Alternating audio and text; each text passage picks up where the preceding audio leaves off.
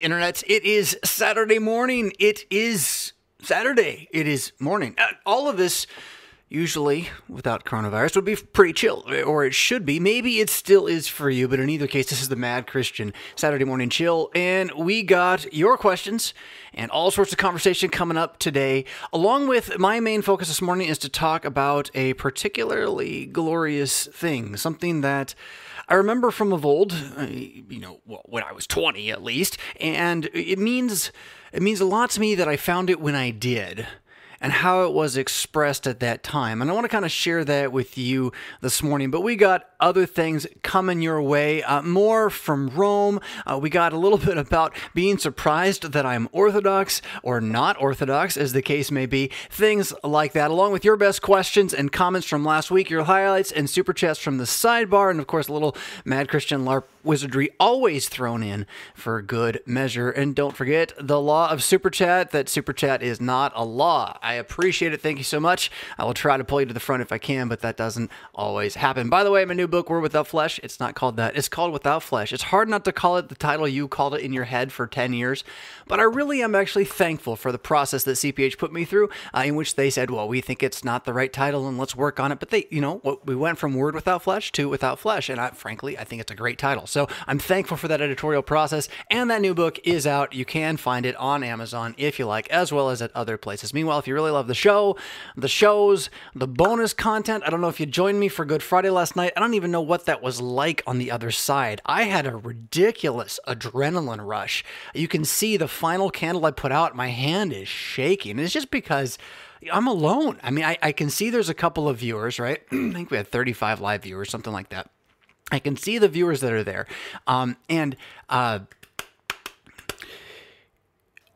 Yet I'm by myself in the room, and there's no feedback whatsoever. And so over the course of that hour, it just built the text, and it just was like getting huge emotionally for me.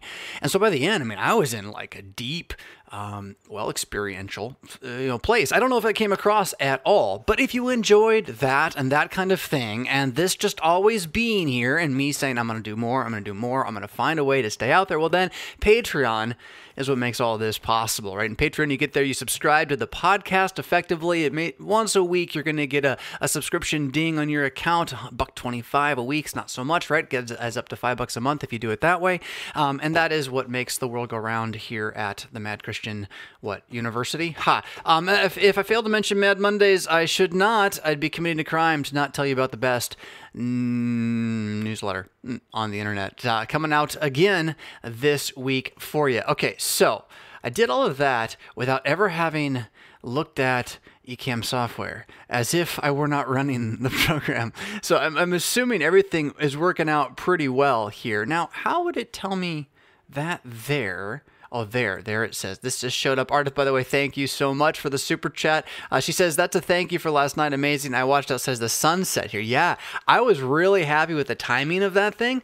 I probably should have started 5 minutes later. There's a moment where you see I get up and I pull the blinds and the sun's down, but it's still not quite dark enough to have the whole image be done. Be black, right? By the time I put the candle out. So I missed it by about 5-minute mark, but I thought overall the feel of the video works really cool, right? Like you get this just transition to darkness. And the other disappointment I had was my strepitus.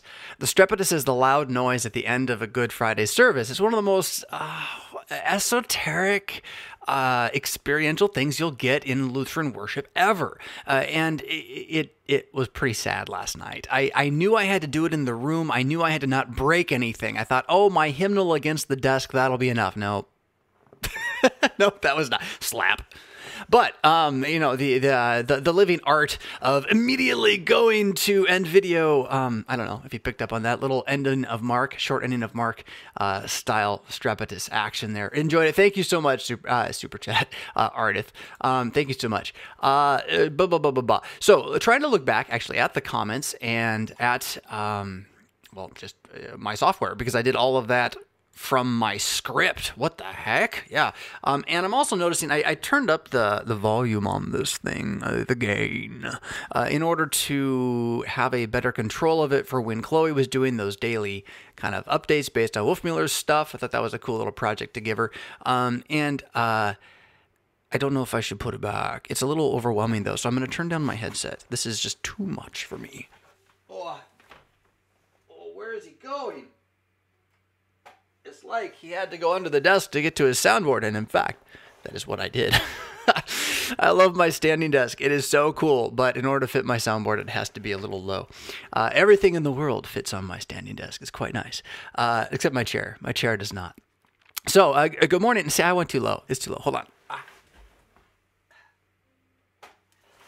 So good morning again, and we're going to be here for a while, digging through a whole variety of things. I want to start, though, with your comments from last week, a little bit of feedback to begin with here. Now, I have this all set up. Let's see if I can make this transition happen.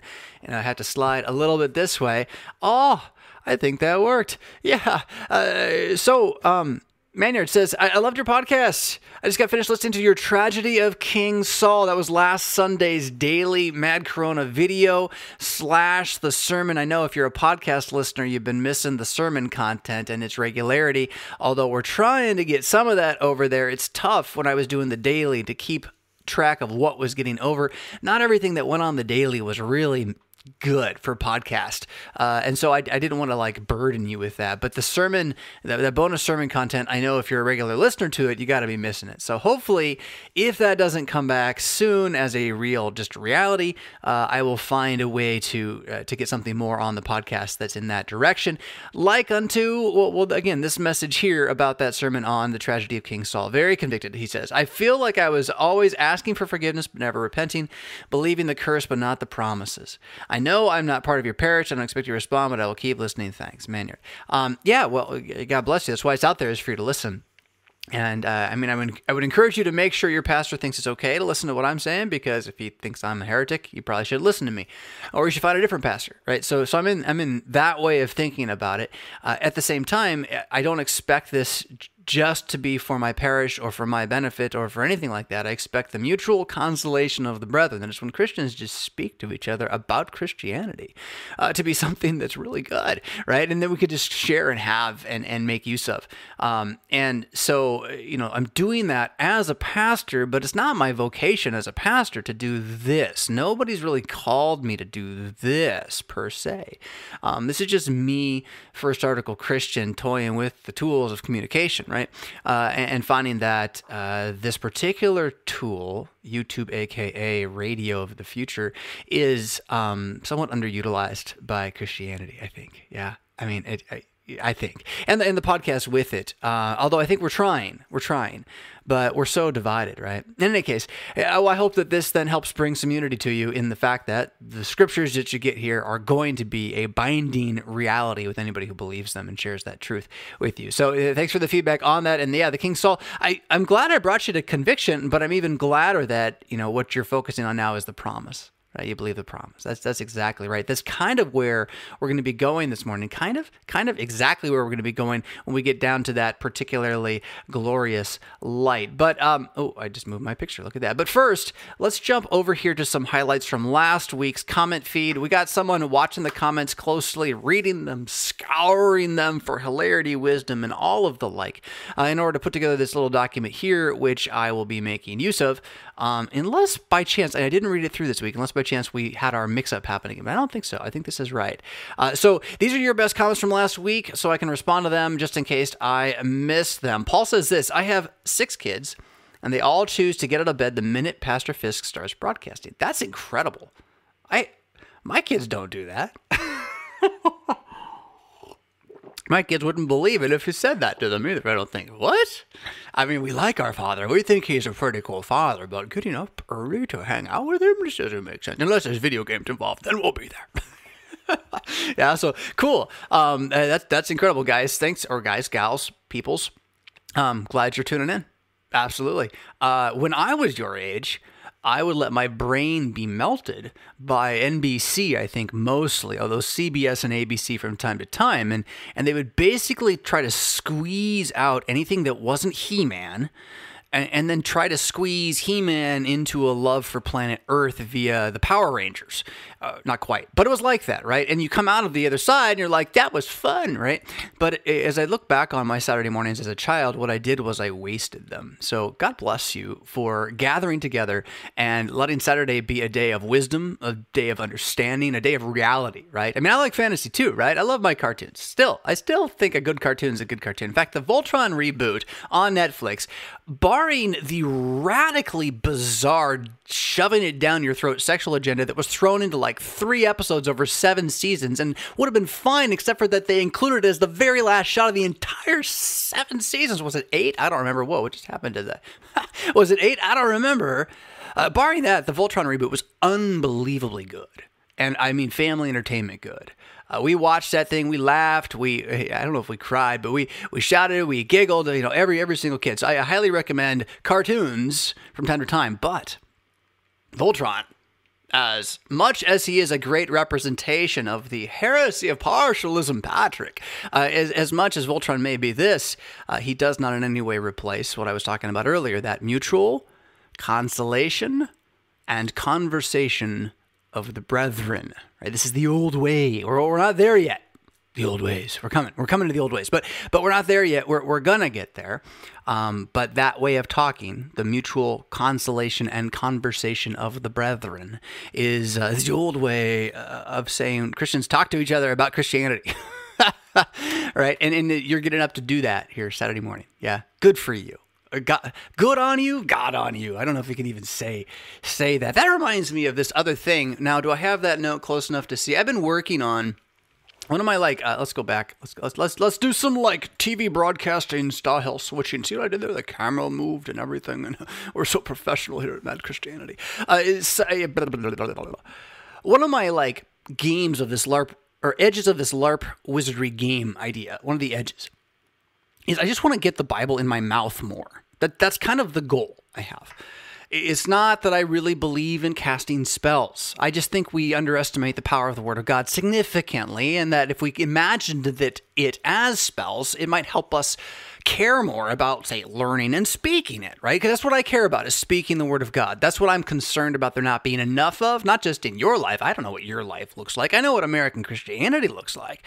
But in my life, I know what my life looks like. And I'm a pastor, and I'm paid to speak the Word of God, and I do not speak the Word of God enough.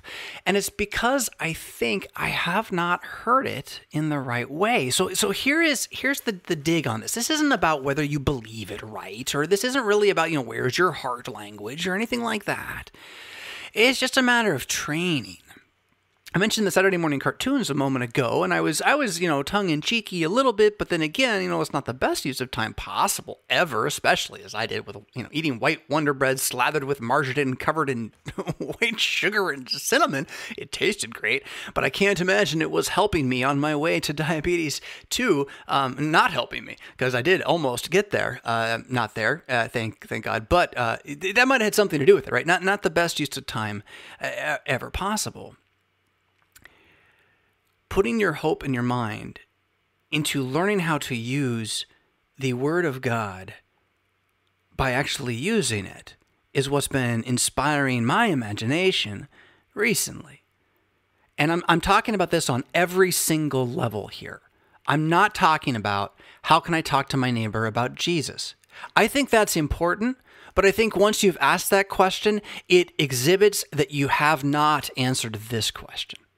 And I don't think you can really get to that other answer without pushing more on this question and this answer. So it's not, how do I talk to my neighbor about Jesus? It's, how do I talk about Jesus? It's how do I talk to myself about Jesus? Which, by the way, to some extent is the definition of prayer. To some extent. Careful with that one. But it has an edge there that's true. So in wrestling with that, one of the things I'm doing is I'm reading through the Psalms, still trying to do one a day, not succeeding all the time this year, but trying pretty hard, getting a good dose of Psalms out of it.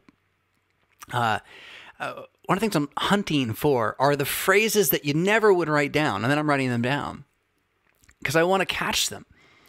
And I haven't really been good at this yet. I'm trying. I talked to my wife about it yesterday, like before breakfast.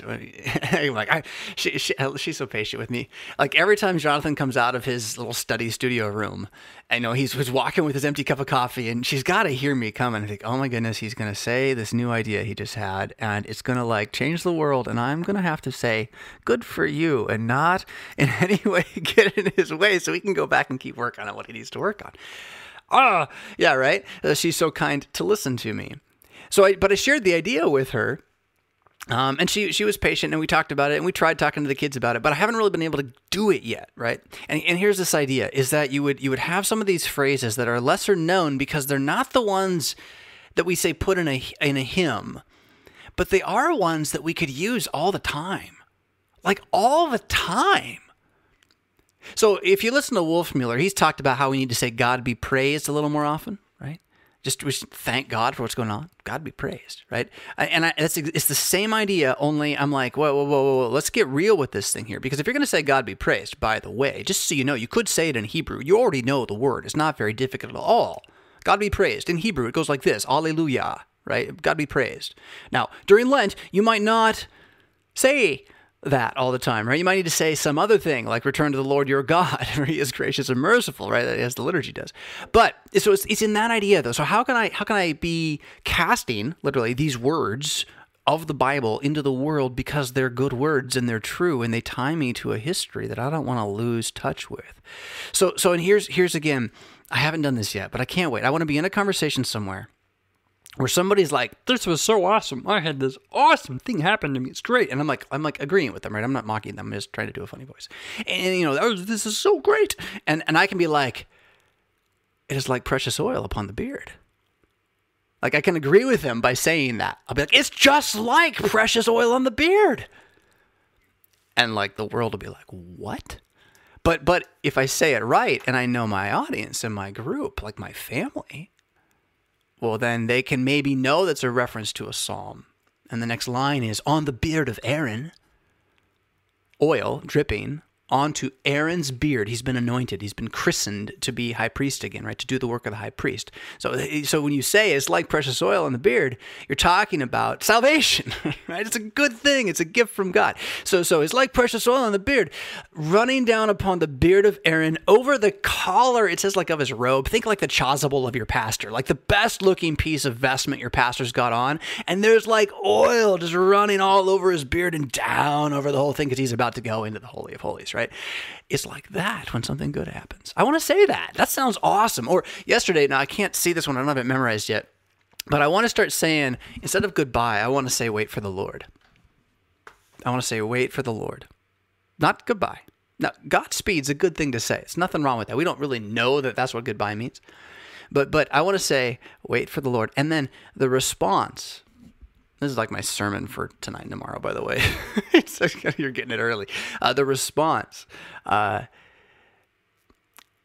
is out of, I think I have it written down. It's Psalm 135, I think. This last verse. The response. Wait for the Lord. Be strong.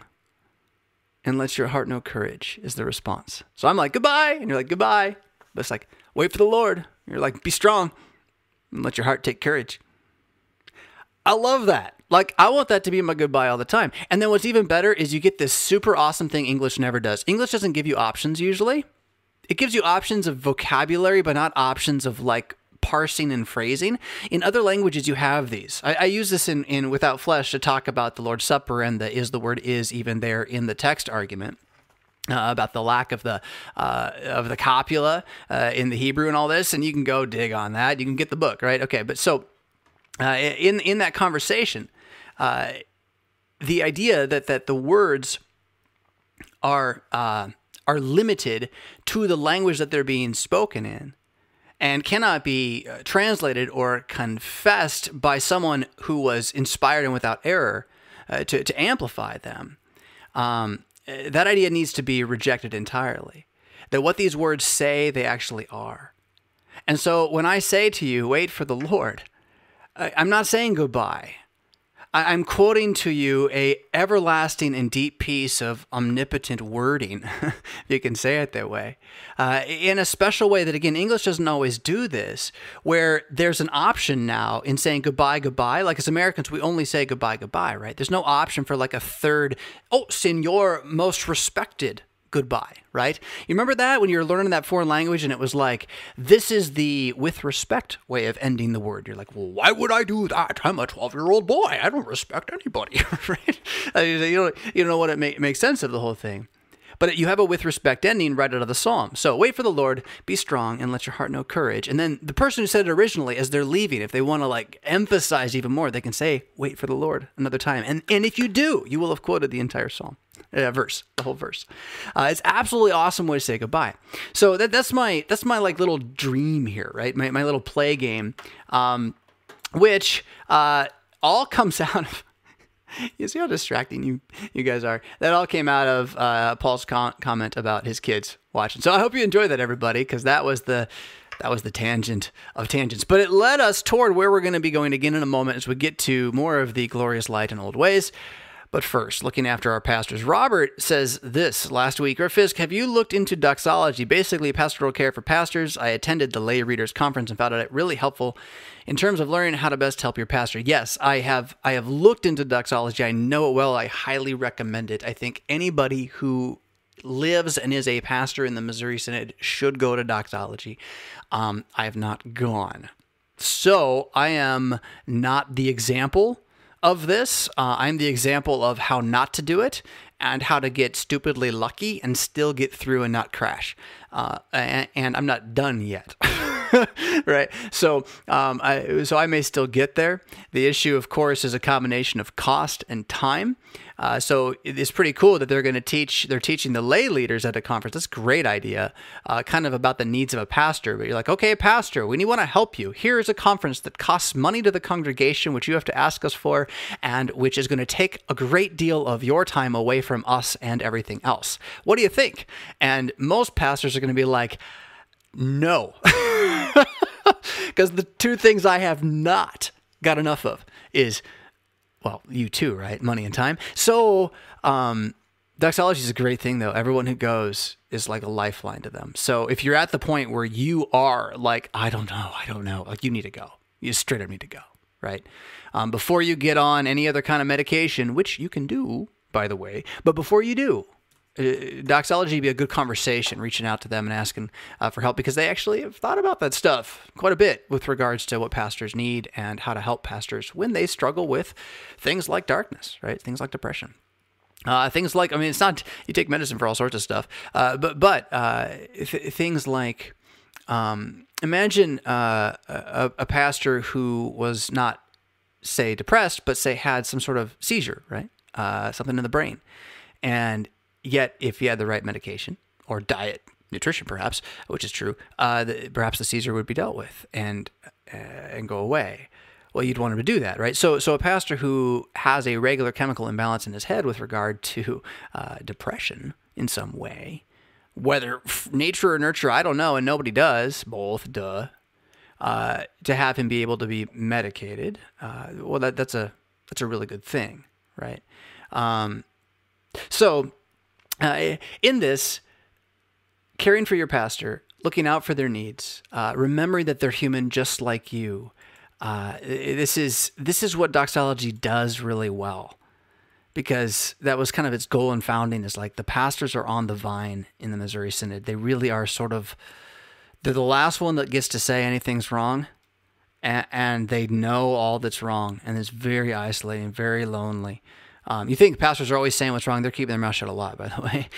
We're doing our best to be gentle warriors. So yeah, I've heard of it. I recommend it. I recommend it without having been. Did we miss a super chat from Cringewalker? I don't think so. I think I got Cringewalker's super chat last week. But I didn't miss this. Luther only seems to have argued sola gratia and sola fide, so I guess I don't feel too bad not worrying about sola scriptura as in later terminology. Well, it's not as if this is what we take our stand on, for pity's sake. Is it that Luther came up with a term is the reason that we believe it to be true? I mean, Luther was great. If you are a Bible reader and you've not engaged Dr. Luther, then you must consider yourself an amateur. It's just straight up, right? It's just straight up. That goes for some of the best theologians of other bodies as well.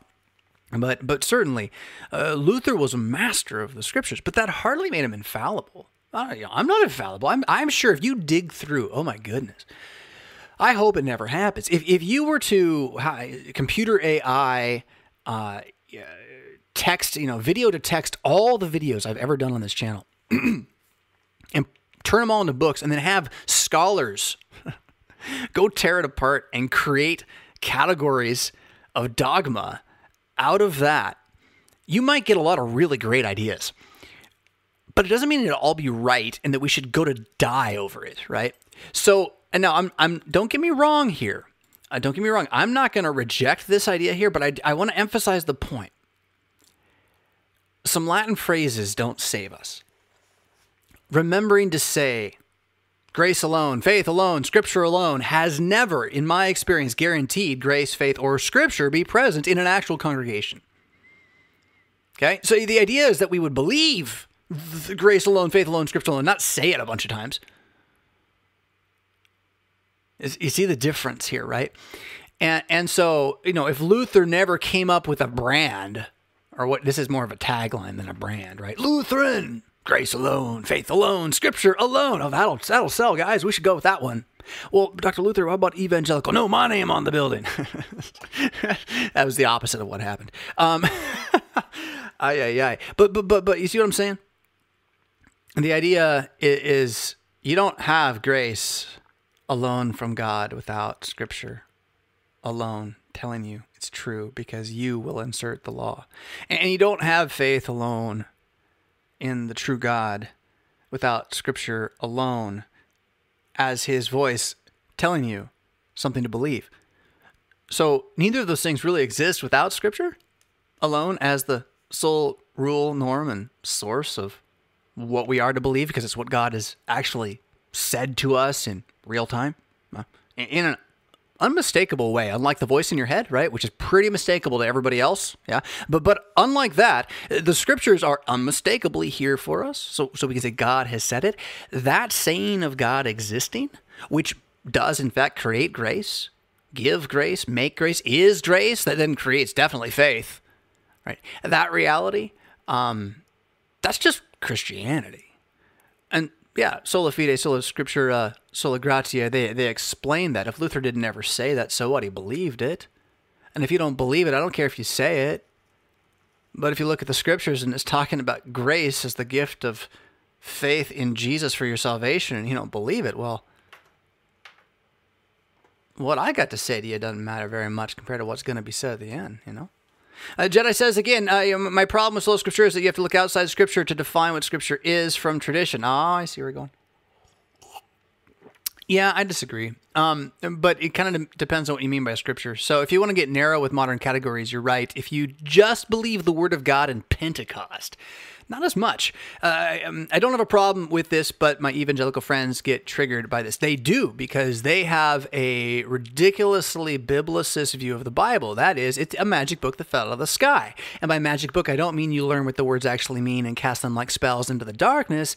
They mean it's a talisman of holy powers that will magically talk to you from God about special things just for you.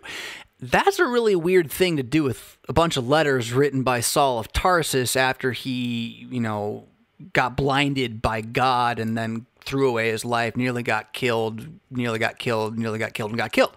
So, it's a weird thing to take with those letters and to do with them. But if you see them instead as the speaking of an apostle, right, an actual wizard whose word of God was so powerful it could heal people and stuff. I mean, I don't know what else you call the guy. He's an apostle, he's a wizard, they're about the same thing. So, in my mind, at least, from what I know what a wizard is, right? I don't know what else how you define that word, and what else it means. I mean, Harry Potter was not a wizard; he was a witchcraft, witch, right? Sorcerer kind of guy.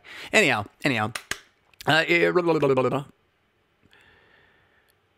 They freak out because they see the Bible as a magic book. And they treat it all like it's the same. And this is why they don't understand most of it. It's because they treat it like it's all the same. And effectively, they treat it like it's an encyclopedia. which is not. Very rarely does it even act even a little bit like that.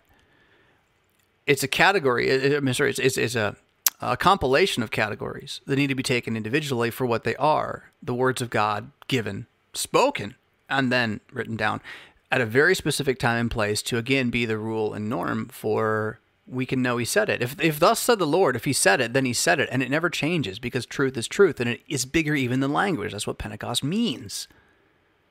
So then why am I so worried about what Scripture is at this moment, as opposed to trusting what Scripture is, right? I don't need to define what Scripture is. Scripture has defined itself just A-okay. And you can say, well, you got to look to tradition to say that. No, I don't. I look to the fact that it exists. Tradition attests to the fact that it was written. Paul wrote the letter to the Romans to the church in Rome. That is not a matter of tradition. That's what happened. He did it. And the words are still here. And tradition finally remembered to say, yes, he did this when he was here or there, perhaps. And tradition said, well, the same Paul is the guy who wrote the one to the Corinthians, right? And it put them together in a little tiny book so you could read them all together. Well, that's the tradition. But the Scripture, and even its limitation, is by no means what we have done, nor do you have to look there for it. Now, I don't mean to be, again, super mystical, but if you go pick up even the most heretical Bible today, like the Jehovah's Witness Bible, it's got like bona fide lie errors in it to deceive you. You're still going to get most of the Bible right. 98, 99% of the thing. I mean, you can't get too far off it. And then once you have that, I mean, I knew a guy who knew a guy, so I can't say I knew the guy. I knew a guy who knew a guy who he had a Jehovah's Witness Bible, which as a pastor, he was reading regularly. And so when they would come and talk, he'd bring out their Bible to argue with them. And every time they got a new one and changed the verses and stuff, because they did that regularly in their history, it's pretty amazing. He'd go back and he'd get the new one. He'd just prove it again from somewhere else in the Scriptures, right? Because there's just so much there. There's no question what they are. So don't be triggered by the fact that we don't have a human answer to why the Bible is the books it is and where, like what, the real 2nd and 4th Corinthians went to. Who cares? You got it in front of you. Use it, right? Trust it. And know that then what it says is grace and faith. Now, by the way, Scripture alone, see, here's the thing. Most evangelicals think Scripture alone means no tradition or without tradition or generally without thought. Just by feelings, what I want. That's what God said. What I want. Yeah, that's what God said. That's where they end up usually, right? So, since that's how they see sola scriptura, that's how most Roman Catholics see it. It's how it's often rejected and condemned. But it by no means means that there is no other thing besides Scripture. I mean, think about it.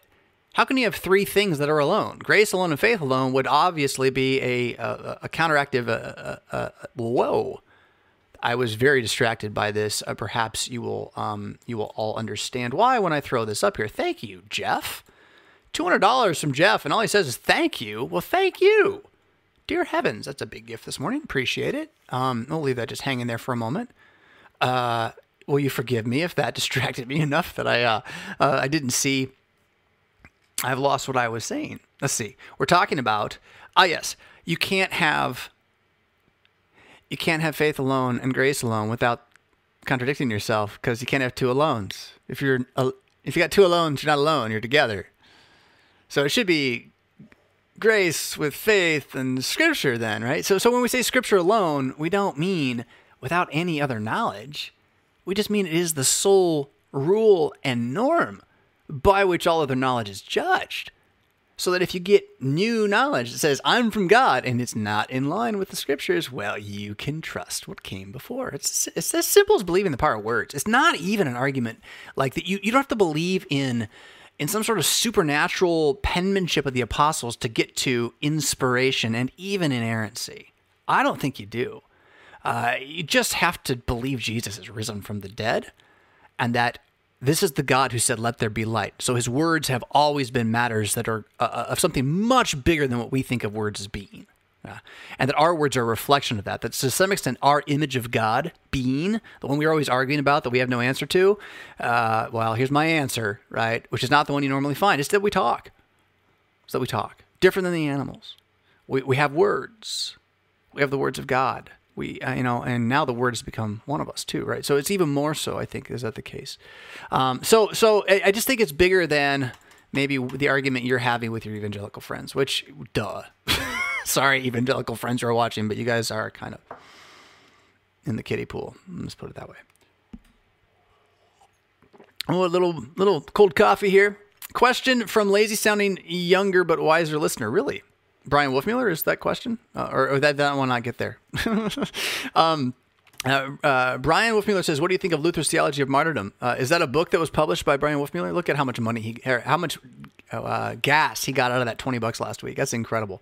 Oh, did I say someone gave me $200? Jeff Bettenhausen. I don't know if I'm saying that right at all. How do you say Bettenhausen in not funny German and in American style? Bettenhausen. Something like that, probably, right? Baumgarten. That's kind of what we said. My mother's maiden name, Baumgarten. It's just like that, right? We didn't mutter it. Bettenhausen. So thank you. That's going to pop away here. And we're going to say from Iev Athanasius says, have you seen Astartes Part 5? No, I don't even know what it is. And David says, maybe what Rev Fisk wants is a real-life Minecraft clock. Yes, precisely. I'm surprised they don't make that. That's a marketing miracle, I would think. That's pretty cool. A real-life Minecraft clock. That's exactly what I want. All right, so let's see here. I'm going to make sure I don't lose too much track of where we were going. Yes, the old ways. The old ways. This is just a comment from you guys. Oh, but goodness gracious, I should have stayed here. This should have been earlier in the show. It was up for... that was bad radio. Let's try it again. This particular email from one of you was the runner-up to this coming Monday's Illuminati Need Only. Only Illuminati Need Apply? Is that how I called it? Whatever it is. Do you get what that is? So in Mad Mondays, there's a feature every week where one of your emails is selected to come before my glorious presence and throne as a potential clue to us to know that you are one of the special enlightened ones of the actual conspiracy theory Illuminati. I don't believe in any of that stuff, but it's actually out there and you're part of it. And I know now because you wrote such a daringly clever and insightful letter. So I thought I better expose you and share with the world. But since, it doesn't exist anyway, right? Who cares? So it's just a section where we're going to put your best email from the week. And this was the runner-up. This is a deep dive bit of work here, but the other one just had a little more of that universal feel. So if you watch the show, this one will maybe make sense. The other one is more for anybody who might be getting that newsletter. But last week, we talked about, and somebody asked about, the catechesis for the evangelical, and you can see that here in the comment, right? You can see that right there. Catechesis for the evangelical. And I tried to say, where it might be, and I pointed to Peter Slayton and Crucial Productions as the place to go, because he might know where the resources were for that. But Brian Yamabe, who does a lot of work for us behind the scenes here as well, he's a big part of why the short videos come out every week for you. So pray he doesn't die or quit, because it won't be there without his help. He said this, and he went digging. In the last carnation of the Worldview Everlasting website, and we're going back, 4 years on that now? 5? No, 3. Is it just 3? It's not even that long, really. But now, of course, it's the one that is owned by the atheist propagator. He found under the More tab a link to the Catechesis for the Evangelical. So it was there on the website, yeah. And it had been there for a while, and I'm pretty confident, again, that this was something Peter put together.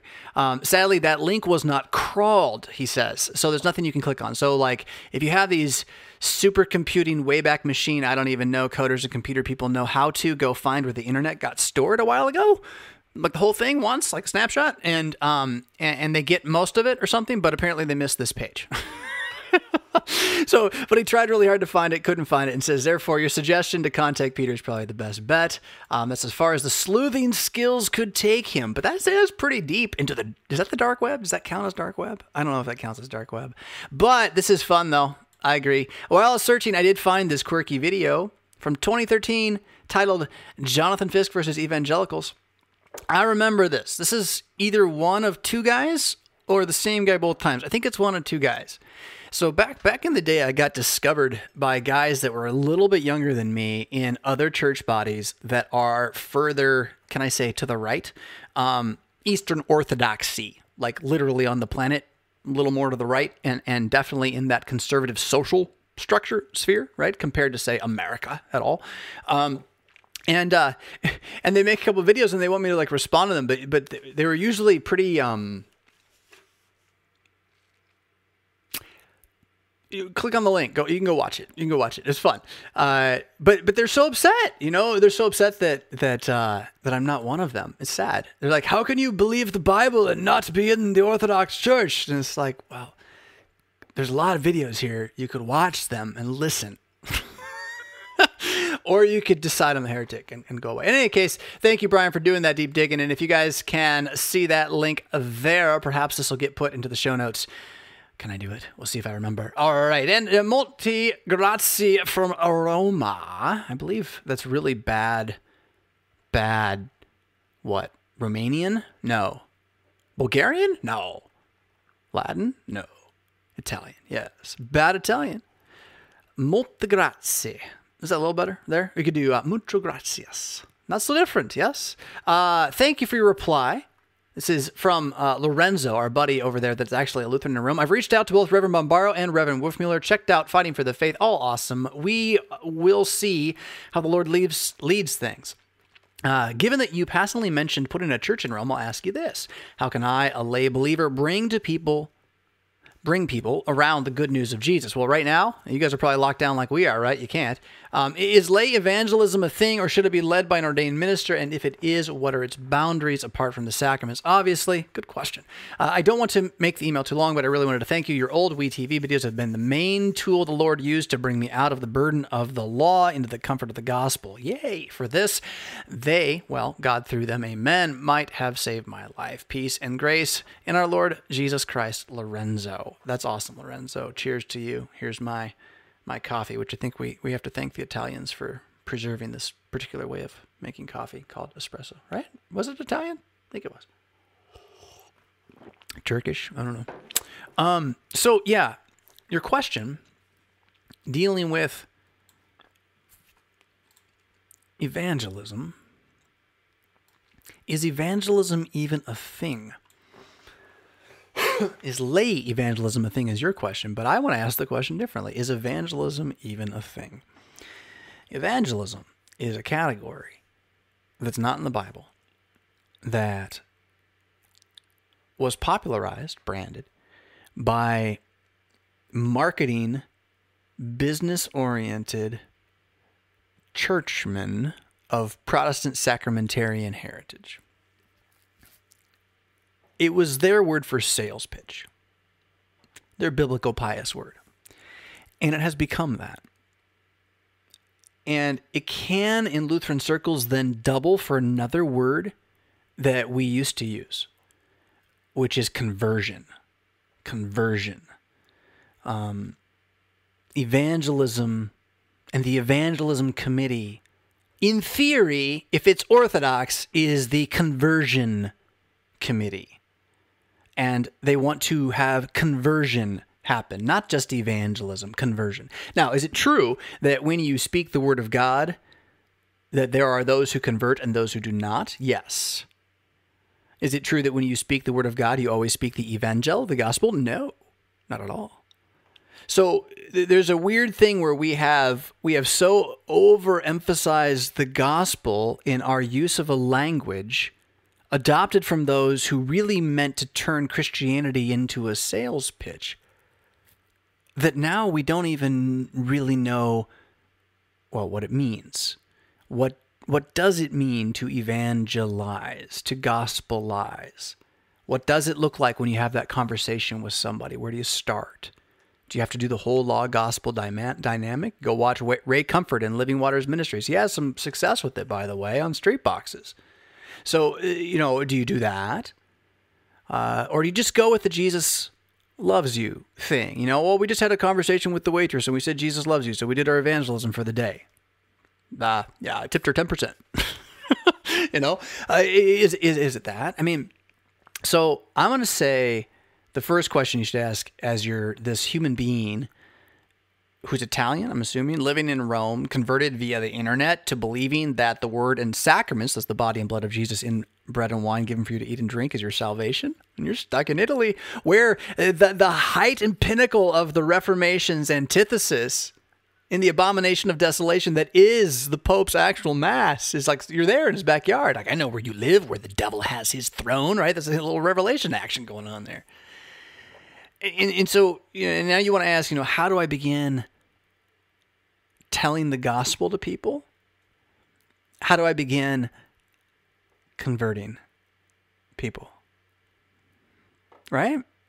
And then out of that, I'll ask your question, can a layperson convert another layperson? Or can a not pastor, can a not apostle, can a not paladin, can a not police officer of the church with the badge and the stick, can anybody who's not him speak the word of God out loud?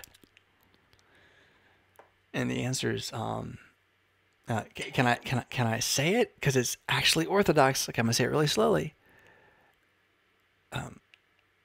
You are, well. No, let's see. Can I do it? I don't want to do it wrong and get chided.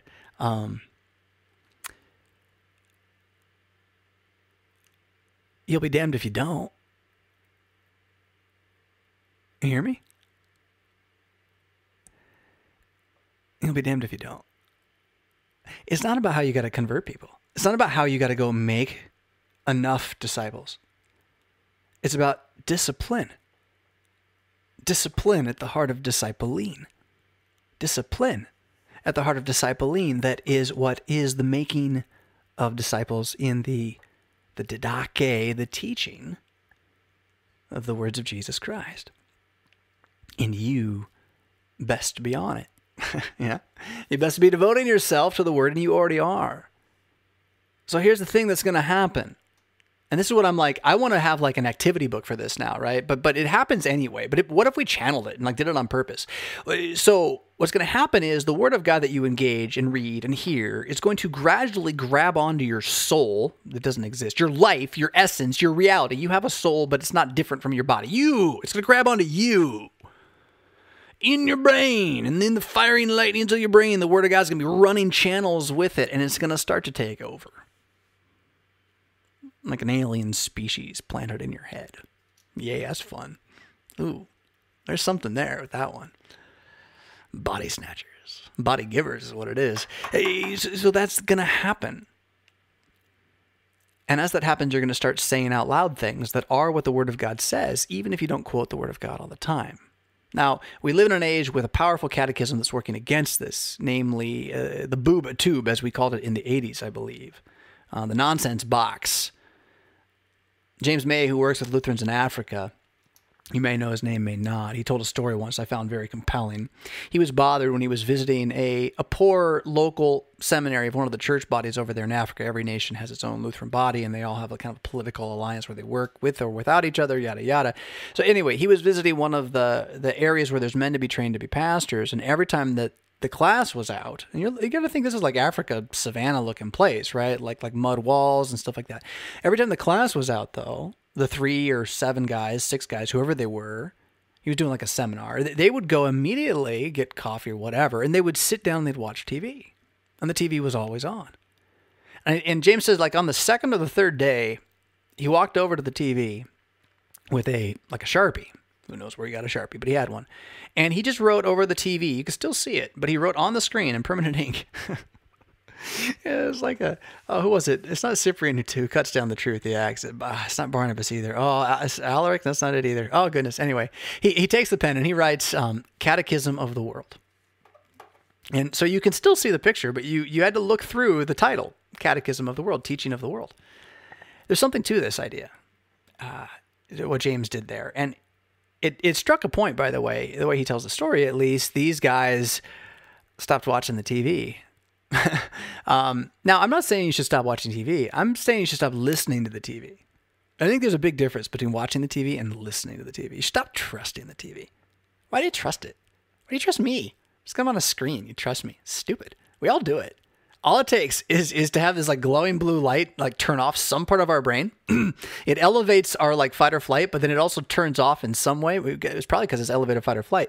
When you're in a fight or flight elevated stance, you do not ask as many questions. You take answers quickly and you simply make assumptions. Because if you're running from a bear, you can't pause and decide what path to take. You got to run, right? So the blue screen, the blue light, the colors, the scrolling, all these things that we have in these devices around us, they effectively put us in fight or flight mode without us even knowing it. I don't feel like I'm in fight or flight. Oh, you're not stressed and filled with anxiety? Really? Oh, interesting. Oh, you're not relaxed and restful? Well, then you're in fight or flight. You got too much cortisol, not enough. Now I'm going to lose. What's the other one called? Don't take it. And people take it. It's crazy.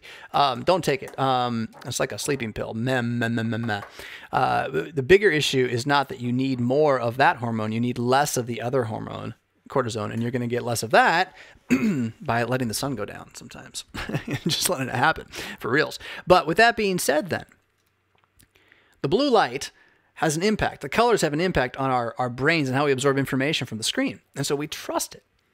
And so the TV as you get it, whether it's the nightly news or whether it's MTV or whether it's a series, a TV show, it is talking to you, not just entertaining you. And as it talks to you, it's giving you words. And those words will become part of how you think, whether you like it or not. Now, you can be, I disagree with what they said, and now that's part of how you think.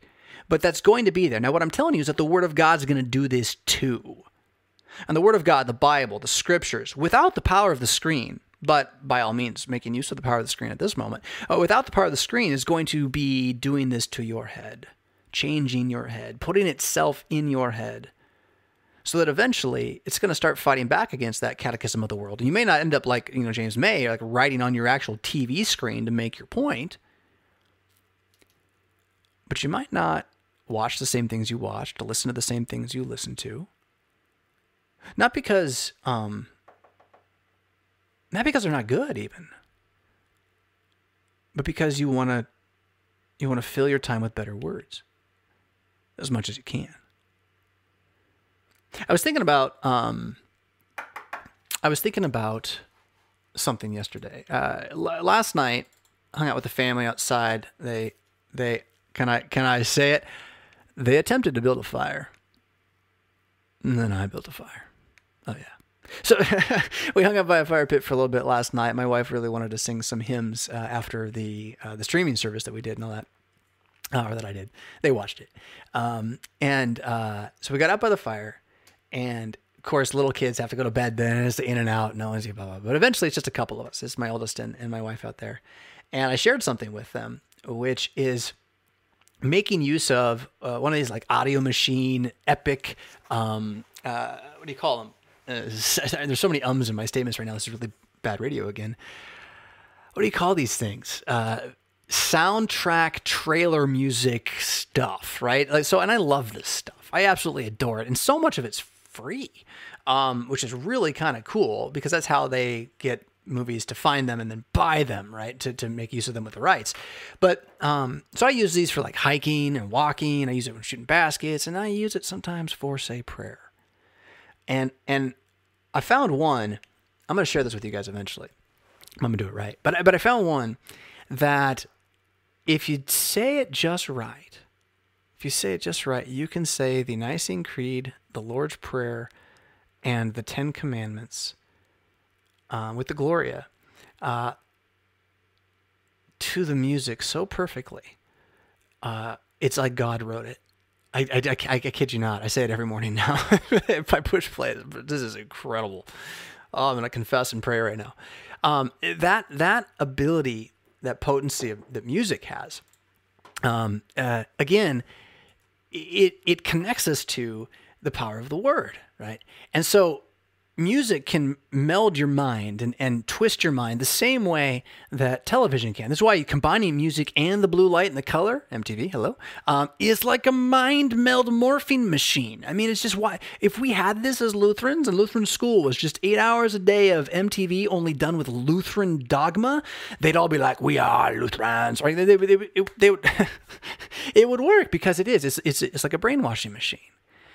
So you kind of got to be aware of that, know the tool, fear the tool, trust the tool. It's like shooting a gun.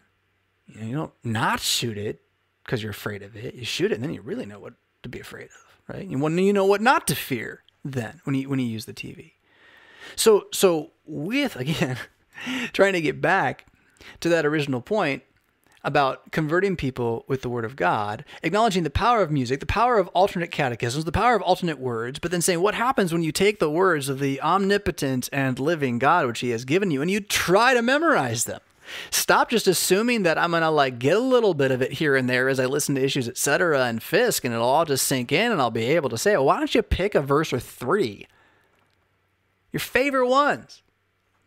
And make it a gambit. You got Easter. Easter's tomorrow. You got 8 weeks.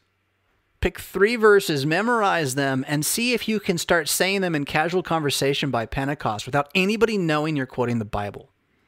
Doesn't mean they don't have to know you're quoting Christianity, just without them knowing you're quoting the Bible. I'd be willing to gambit if we all started doing that, conversion would take care of itself very quickly. I am crazy. I'm sitting next to a closet in a room on a planet that's hiding from something we can't see, talking about a man who we killed and isn't dead anymore. So, take what I say with a grain of salt.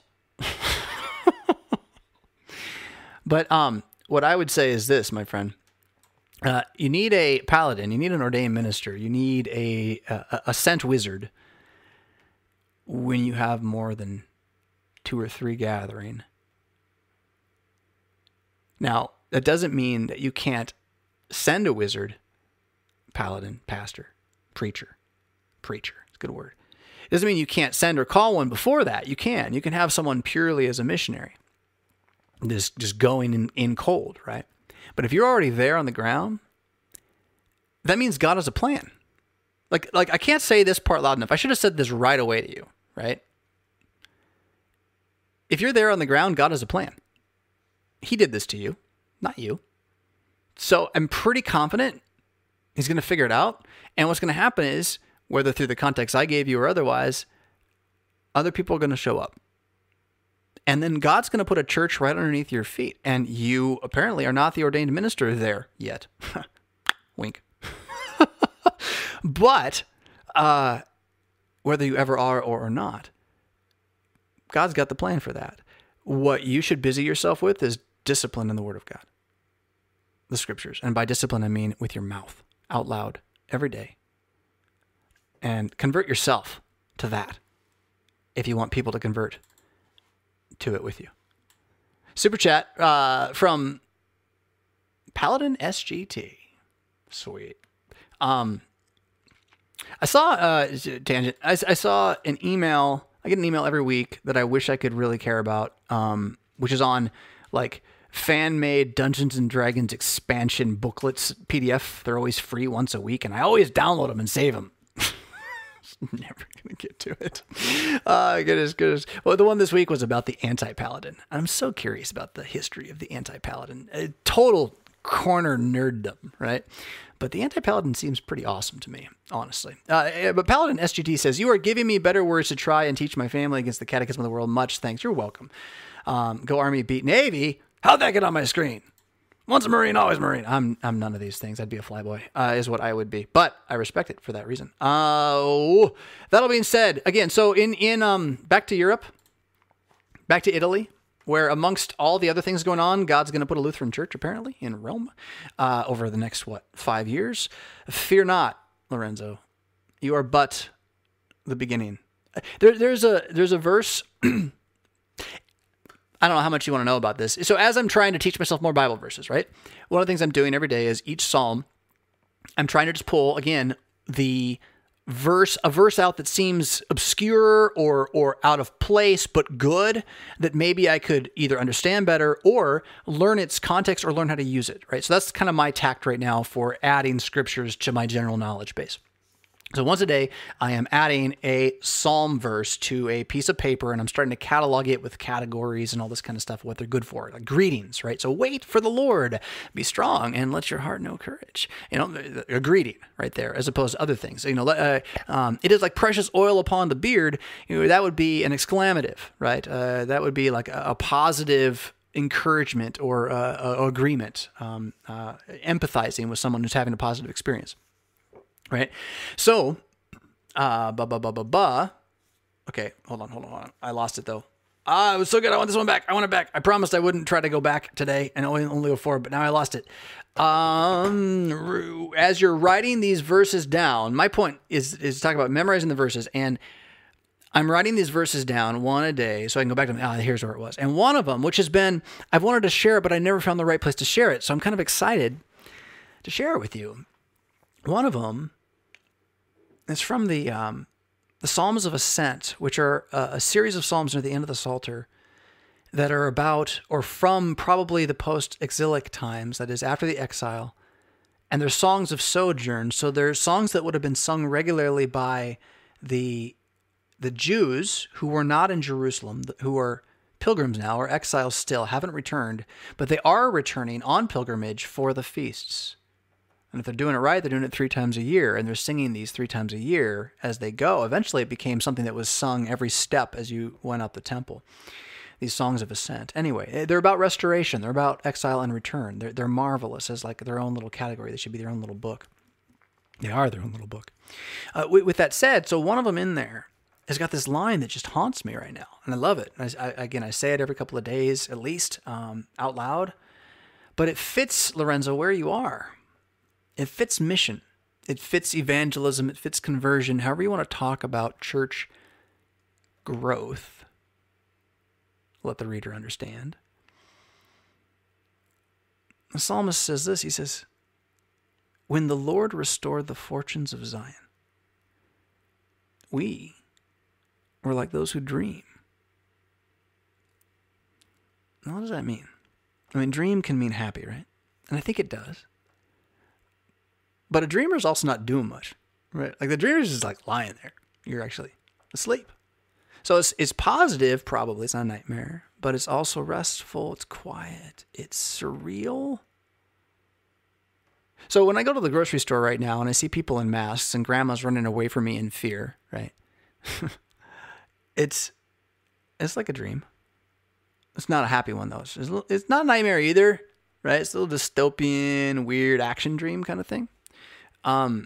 That may be just the gamifying of everything. I don't know. But that said, that surreal feeling. So, but picture that. But then now it's a sunny summer afternoon and it's surreal, right? Those who dream. When the Lord restored the fortunes of Zion. So what's this? This is when the temple got rebuilt by decree of Cyrus the Great. Excuse me. I get so excited about Shirash. Xerxes the almost great. Oh, bad press for that guy. Under the reign of Xerxes, the Ark of the Covenant. No, scratch that. The temple was rebuilt in Jerusalem. Zion and the sacrifices were restored and established. The book of Nehemiah and Ezra details this. Chronicles touches on it, I believe, as well. Those who were there describe that by saying that when that happened, we were like those who dream. We didn't even know how it had happened. We didn't even know how it was going to keep happening. It all seemed, and you read the story, it all seemed like it shouldn't be happening. It was all backwards. How on earth could this possibly happen? There's no plan to make this happen. There's no plan to raise people from the dead. There's no plan to convert people to an unbelievable gospel. There's no plan to live successfully and happily to the very end of your days in a vale of tears. But there is a man who isn't dead, and at some 2,000 years old in his body at this point, he's moving everything for the good of those who know and love his name, which he's working that too. So I'm pretty confident whatever is going to happen to you in Rome, just meander with a little bit of purpose, wander, not as one who is lost. Let the reader understand. Discipline yourself in the words of Scripture and wait. Someone's going to show up. You're going to start batting it back and forth between each other. And before you know it, you're going to be like, we need to call a pastor. And one of you might just say, well, damn the torpedoes. Let's go. Don't forget it, Lorenzo. Think on that one. Think on that one. And yeah, pastors curse like sailors in private. So when I'm trying to recruit one, give me a little leeway. Here we go. That was supposed to be for something else, which we're going to go to right now. Did I miss a super chat? I don't want to miss it if I missed one. I feel like I maybe did. We're going to roll back up and go to, we did. Nope, we didn't. Nope, we're good. Okay, cool. So here's the thing. What are we looking at? Time was 9:30. This book, look at this, property of WeTV. That's funny. This book was never actually property of WeTV. The sticker was property of Bethany Lutheran Church in Naperville. The image on the sticker is property of me, which I just drew for fun. And speaking of, is that legal, you think? MTV? That was pretty creative, wasn't it? Anyway, it is what it is. That's the past. You see Grandpa's Church smiling from inside the E. Grandpa's Church is sitting in there. We have Spawn as an angel. My old vintage drawing. Something's down over here. I forget what's in there. I can't see it. Oh, it's more of the vintage. I put it in there twice. Gospel for nothing and forgiveness for free. Oh, that's funny. That's off the MTV. I want my MTV. So, in any case, more fun than this sticker is on the inside of my altar book. So the altar book is like the hymnal from, like, if you're going to go to like a Warhammer fight against the witches or whatever in Space Magic Land, where they use like these giant tome books as like their military weaponry, like the altar book's that one. It's just huge. So I have one of these things because I'm trying to keep it in good shape. Because of the width of the spine, if you don't shut it all the time, it bends and creases and breaks, and then you just got to buy a new one. And sadly, someone else broke mine. But I try to keep it in good shape as much as I can, and so I put a sticker in front of it, like on the inside, like, right in here, that would tell you who it belongs to. And I love it because I just found this sticker and I put it in there. So if you open up my altar book, you'll see it says property of Batman. So no one can take my altar book. But that's not what I'm talking about at all. I have my Book of Concord. You can see it's my well-loved and well-used one, Cold Wangert here. And I'm trying to dig into this again. For the first probably 4 or 5 years of my life as a pastor, I was in this book, probably even 8 years. I was in this book, 5 days a week. 4 or 5 days a week in the morning, first thing in the morning. And it wasn't long. It was like a paragraph. It was a paragraph. And I haven't been for quite a while. And it's because of a number of things. Study time and business buildings don't really work great together. So there's that. But needless to say, I'm trying to come back into it again. I've tried multiple times to re-engage, and the pattern of having 2 hours to read in the morning just isn't there anymore, no matter what I do. In any case, so I'm foiling it through this LARP wizardry thing too, right? Which, if you're okay, I'll try to keep this tangent really short. If you're a geek and you like your Magic the Gathering, and you like books, okay, I got a fun game for you here. But you have to like books, and you have to be like me, where you love books and you read like multiple books at one time, and so you need multiple bookmarks. And you really don't like the bookmarks you buy in stores because they're A, expensive, and B, floral or something, right? And so you end up using things like sticky notes, folded pages, all manner of things in the world you use as a bookmark because you just don't know, right? There was a time there for a while where I was using, what was it? There were these jeans I would get at Kohl's, but their tag was this awesome bookmark. It was just fantastic. Well, in any case, so I found the best bookmark in the world. I'll just show it to you because anybody who is... Oh, where are you now? Did I move it? Ah, there we go. I had to pull it out right. Anybody who knows this game knows what this is. You know what this is. If you don't know what this game is, you don't know what this is. And that's okay. But we'll just say that if you play this game, this is... Oh! Dropped on the ground. It's the most powerful card in the game. Most universally played card in the game. It's an island. Well, the island is a blue color. There are 5 different types of land, like islands, mountains, forests, swamps, plains in the game, and they all have different colors: blue, red, white, green, black. It's all based on that. It's largely math and poker for the most part. But that being said, each of these different colors has a different kind of feel to it. And so, blue is like cerebral, right? And white is like healing, usually. And green is growth, and black is decay, and red is fiery burning and stuff, right? So here's, aside with realizing that, all my old lands that are completely worthless magic cards make fantastic with beautiful masculine art bookmarks. But if I really wanted to get gamified with the entire thing, I could start marking my Bible passages and my Book of Concord passages and others with bookmarks according to the school of verse that it is. And so blue has become the color of dogmatics. Hence, here it sits, marking my place at FCSDV1, which, that's a pretty cool name for a spell, I think. Where did you learn that spell? FCSDV1. It's Formula of Concord, Solid Declaration, Article 5, that's your V, Paragraph 1. That's what I want to talk to you about here, right after this super chat from Jedi Knight Anakin Cringewalker, who says, Q. How does the eternal unchanging Son's character fit into his flesh? Having a start date. Oh, that's connected to another question that's coming up later. This gets my brain hurting because my brain wants to say God changed, but we know he does not. Here's the thing. Do I really want to break it? Because what needs to happen is you have to break it.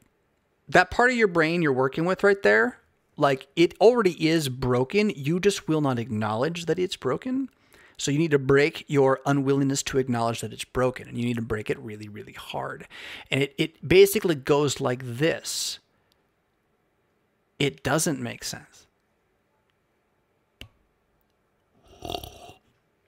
And that's none of my business. No, it doesn't make sense. I'm not just talking about what your question's about. No, slow down, sit down, take a step back. You got a window near you? Look outside. You see it? Hold on, I'm gonna do it with you. All right, I'm looking at some green grass and a house and some wind. I'm gonna tell you this, it doesn't make sense. If you think you're gonna make sense of it, at the end of the day, you're gonna die sad and depressed. It doesn't make sense. But it's not completely crazy either. And in fact, you have the key, which is a narrative, a history that you know ahead of time, in part, that does make sense. Except for that it doesn't make sense. In the same way that everything else doesn't. Because if you want making sense to mean I can fully wrap my brain around it entirely, you're done. Just go land on the YouTube page and try. You can't. There's too much. If you've never studied quantum physics, I really recommend the lowest end entry point you can find. Go search for a cartoon on it or something. But go look at some quantum physics. And acknowledge that if it means anything, it means we have no clue what's actually going on. With the world, with the universe, with time, space, and existence. We have absolutely no idea what is going on. And so, trying to figure out the start date for the unchanging God's change that didn't change is sort of like, I don't know, manic. I mean, it's not that I'm not manic here. I get there myself sometimes. But the OCD just has to let go of this one. Just kill it. Just crucify it. Nail it to a tree, man. Because remember this too. Remember that you are a Greek. I mean, make no mistake about it. You're not a Jew. You're a Greek. As much as you might want signs, like the Jews do, and our mysticism often does, at the end of the day, Western Civ is still very Greek. And in this, your view of the unchanging God is hardly founded strictly on the Bible, just because. It has a massive, massive influx of idea and feel from Aristotle and Plato and Socrates. And that's not all bad, because some of those categories are useful for conversing with other Greeks about what Christianity believes God is, or who we believe God is. So the categories can be useful for conversation, but they're not, again, the end-all be-all dogmatic statements of God. I am, therefore I am is different than I don't change. Especially if we're going to use the phrase I don't change to mean anything ever. Because let there be light was God changing some pretty significant things, right? Change is a verb now. I change that. So, I mean, we can go deep on the why it's really not that big a deal to begin with, or you can just say this one too. Can you believe in a God who's big enough to change and remain unchanged? Now, this is a spin on that old philosophy question that they'd try to throw you off with in college. If you're going off to college, here's one of the ones like, ooh, we're so funny, we're so smart. Can God make a box big enough that he can't move it, or small enough he can't fit in it, or whatever? However they spin it. Can God do this thing that's so big that now God can't do anything about it? And if you say yes, you're like, well, then he's not God. If you say no, then he's not God. So, aren't you so smart? Or God can make a box that's too big for him to lift, and as soon as he has achieved it, it's now something he can lift because he is big enough to lift it. God can make an unliftable box that he can lift. One that he can't lift that he can lift. How? Because he's not you. With the whole question. Your way of trying to imagine what it's like to be God is done from within the timeline of being a created animal. You just don't got the perspective. You know what I'm saying? I'm sorry, I'm like guffawing this morning, but it's just sort of wait for the Lord, man. Be strong. Let your heart know courage. Wait for the Lord. It's not as hard as you think. So, I was about to share with you, before that commercial break, I was about to share with you, it's just a line. So the Formula of Concord is in this book, the Book of Concord. This is the historical writings of the Lutheran Church at the time of the Reformation for a generation that were considered worthy to be used to judge all things not the Bible from that point forward by anyone who wants to call themselves Lutheran. I hated this book when I first found it, and I thought, why do we need that? But, it's really good. I mean, when you find a good spell book, you should probably keep it. That's what I'm just saying, And they're all spells. Every book's a book of spells. Everything that you say out loud, these words, they do things, right? They do things. They change things. They transmogrify and impact and morph and do and affect and become action, all this kind of stuff. So if you find a spell book that's pretty reliable for wisdom, you should probably hang on to that thing. And with that being said then, the Formula of Concord is one document in this. It's done twice because they realized, wow, we really overdid it and made this thing kind of long. Let's make a short version. And so that everyone knows that's the short version, we'll call it the epitome, because then they'll know right away that means the short version. And I guess that probably worked at one point, but it doesn't now. But you have the short version. It's called the epitome, like the pinnacle, like the peak, like you get the point really fast, epitome. And then you have this other one, the SD. So we're in the Formula of Concord SD, FCSD, Solid Declaration. So if the epitome is like the short version, the Solid Declaration, that's a good band name. That's a good album name too. Solid Declaration. Good song name. Solid Declaration.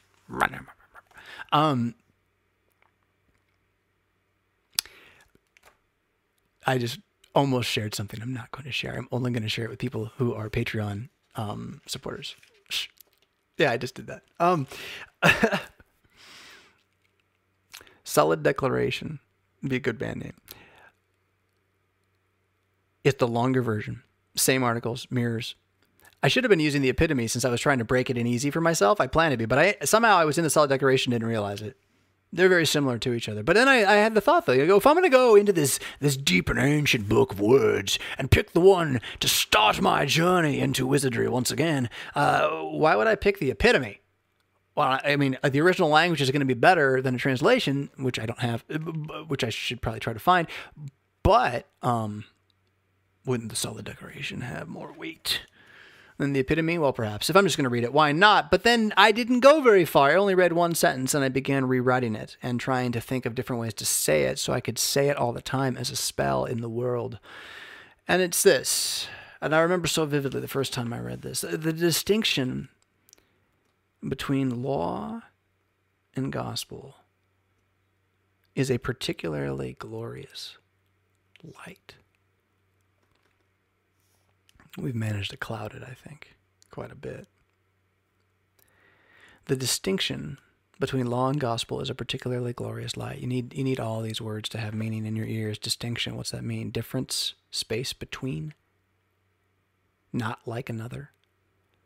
So there is something about this law and this gospel, whatever that might be, that they are not like each other. And that, knowing that this set of things over there that apparently we think are like each other, knowing that they're not like each other, it's not just a glorious light, which I would say that's pretty powerful. I mean, that's what knocked Saul off the horse, made him blind. That's what Jesus did on Mount of Transfiguration. We figure on the last day, there's going to be some particularly glorious light, right? Well, but knowing that you don't know the difference between law and gospel, and then knowing the difference is a particularly glorious light.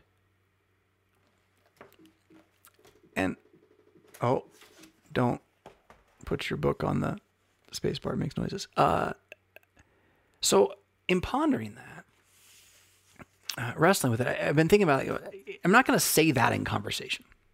So like, hey, how about them Packers? I'm like, well, the distinction between law and gospel is a particularly glorious light. High five. It's not going to happen, right? That won't work. I think pastors are weird to begin with, right? And I want to find a way to speak that you would then say, which means it can't be in the super weird sense. But this truth that learning to see between law and gospel is particularly filled with the glory of God, to the extent that, in the rest of the context here, to the extent that no other thing that's known is quite like this one. Even the bits about the Trinity, the mystery of the Trinity, it doesn't achieve for us what this does. It's a more glorious truth, I would say, but it's not one we needed as much. It's not the heart of the attack against God, which is what the distinction between law and gospel is. But so I've been thinking about how to say that differently, and unfortunately I have it written over there. But I remember that the word distinction just has to go. It just has to go. You cannot talk about the proper distinction with some, second generation Hispanic barber. It might. But what if you just said in the space between law and gospel? In the space between law and gospel is a particularly glorious light. So that's where I'm going.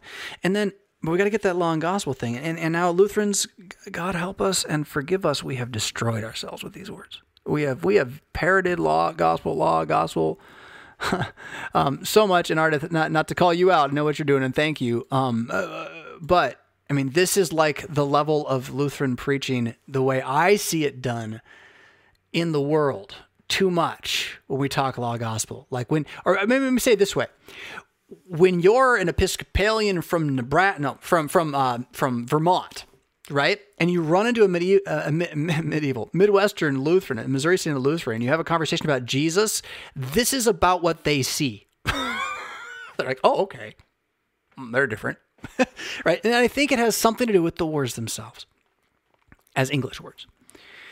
As words that have ceased to be vernacular for what they mean as vernacular in the Greek, right? So when the words you're using now might be the most appropriate translation in all of English for that word, but it's a word nobody uses, and there's another word that is the vernacular word that does the job, you should probably move to that, right? So the proper distinction in the space between now law and gospel. So law, I think law has an easier understanding for the American than gospel does, but I still think it needs to shift. And so for my own mind here, as I'm working on saying this, where I'm leaning on is another way that Confessions, that's this book of Concord, another way that it speaks earlier in the book, Philip Melanchthon in the Apology of the Augsburg Confession, and I believe in the Augsburg Confession as well, was fond of talking about the commands. He did not use the word law. It just wasn't the only word he ever used. And he would talk about the commands, or maybe the commandments, but the commands of God, the things God says to do.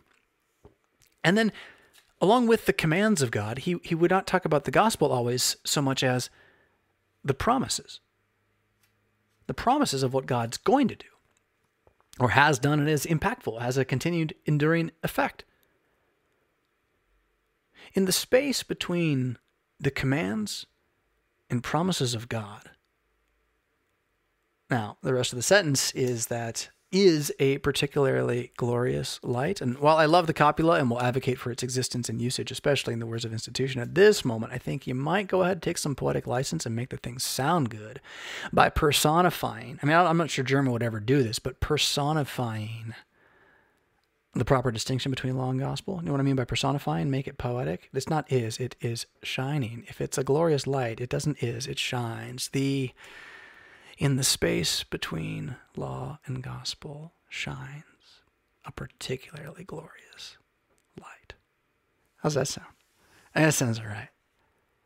And you're not going to say that high five, right? It's not going to be like that. It's going to be when somebody, and this is where I want to say it, right? I want this in my mind for this moment. When somebody is wrestling in their conscience, when they're struggling with their sin, when they feel guilty, when they're confessing their vulnerability or their shame, whenever they're weak in front of me, I want to be able, if they're ready for it, to cast the spell. So they say to me, I just don't know what to do. I give my heart and I try and I cannot be the Christian I would be. I want to say, in the space between the commands and the promises shines a particularly glorious light. Oh, it's like caviar as an appetizer, you know. I mean, I don't even like caviar, but you know what I'm saying, right? It's like that's some word of God right there. Some word of God. We got to use it this way. You know what I'm saying? We got to use it this way. So let's see here. I could give you more, but I think that was a pretty decent taste of a little Blue Mage magic casting. Eat your heart out, Jace. Yeah. So with that being what that is, I got another one here from you that I want to, don't take my title into this too hard. I find it all in good humor and in good flavor and taste and fun. So I can't remember hearing orthodoxy before. Not exactly what you meant to say, but I found this experience more than once in my life and as a pastor, and it is sad to me. You're right. Oh, cruddy. There's the email. That's because I did this one this morning. I'm sorry, Lynn. Nobody send Lynn emails. That was wrong of me. Don't do that, Jonathan. Lynn's a nice lady. Lynette, in fact. My mother's name is Lynette. She says, I like how you refer to God's faithful people in the Old Testament as Christians. I can't recall hearing this before. And then she moves on and she has another question. I'm going to come to that. But it's this first part that I really want to get at here. I like how you refer to God's faithful people in the Old Testament as Christians. I cannot recall hearing this before. Isn't that sad? That's how bad it's gotten. You remember the story where there's a king. He's young. And he's on a throne. He's just inherited the throne. And his father taught him a lot of what he was supposed to do with people and stuff, and he was pretty prepared to be king. What he wasn't prepared for was a couple of weeks after his coronation when one of the, magi, the priest guys, came bustling in, all freaked out. I mean, this guy was just, fight or flight? You ain't kidding me. He was wigged. And he's flapping his hands in the air and all this stuff. What is it? What is it? We found a book, he says. You found a book. All right, you found a book, right? Why are you interrupting me? Do I need to kill you now? We found a book in the basement of the sanctuary behind the most reverent places. We've never seen it before. It's dusty and filled with cobwebs, but you need to hear this. King, you need to hear this. And he goes and he has the whole book read to them, and it's the 5 books of Moses, the Torah, and he goes, oh, I can't say it right, Bapu, oh my goodness. And he repents. And he starts to put it into practice. And in his day, the feasts were not celebrated. I should say it this way. Before his day, the feasts were not celebrated with such accuracy and reverence, even at the times of Solomon, it says. We're in that time. We're in that time where the book is buried in a dusty closet in the bottom of the temple. And I know you got guys with 50,000, 80,000, 200,000 people watching them every single Sunday, and they got a Bible in their hand and it's wide open like this. Can I do it on the camera? Oh, and I'm going to say this much just for you.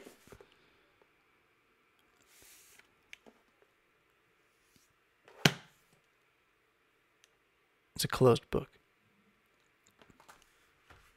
You don't know that the Old Testament people are Christians? It's a closed book. I'm not saying there aren't Christians out there in these churches being taught this who are still Christians. There are. The marvelous beauty of the gospel and Jesus is that he does save people through the midst of this stuff. His word is that powerful. His resurrection, death, resurrection, knowing that is that powerful. I'm just saying, if the teachers can't teach you that the Old Testament people were Christians, then what are they going to teach you from the Old Testament that is of any value to you and is not utterly poisoned from the beginning? And the answer is not a thing, because there's no more clear thing to know than that the Old Testament people of God were waiting for Jesus, and the New Testament people of God are waiting for Jesus too, having seen his first coming. Know what I'm saying? So I also had not heard this. And this is not the first time I've had somebody say to me, Pastor, I've been a Lutheran my whole life. I've never heard that once. I've had that said to me multiple times. You know what's so stunning to me? It's like, well, you know it's in the Small Catechism, right? It was like right there. You memorized it. Oh, I don't remember that. Well, whose fault is that? No. All of the above, I think, is the answer there. So you have another question. Has Jesus Christ always, from eternity, had his two natures, God and man? No. Or did he only acquire, take on, assume? I think the word we would want to use is assume. The assumption. Right? I think that's right. The taking up of the man into Godhead is the old way of talking about it. And I'm comfortable with those words. Did he only assume his human nature? See, now assume, the problem is now in English, I think it's correct, but in English it leaves the implication he could unassume it. And the thing is, what he did when he incarnated is not undoable. It's like, you ever wonder why, like, the ancient kings in the Bible, like, they make a pronouncement and then they disagree with it and they can't go back on it because it's their pronouncement now? They have to maintain their word. They got to keep their word. They're the king, right? Well, it's kind of, can God make a box too big for him? Well, he has chosen that his word shall always be true. This is his declaration to us, right? So the incarnation is never going away. He assumes, though, takes on this human nature when he's conceived by the Holy Spirit and born of the Virgin Mary. When? Well, when he existed as a human being for the first time, which was when that egg suddenly wasn't an egg anymore. And goodness gracious knows how that. I mean, heavenly holies. Right? I mean, forget your curse words. Can we curse in a positive sense? Excelsis in Gloria in Deo. That's not right, but backwards, right? Gloria in Excelsis Deo. When Mary was sitting in a field or wherever, the closet or bed, randomly, and a still small voice that may have been even too still or small for her to hear, because she'd already been told by an angel, entered her womb.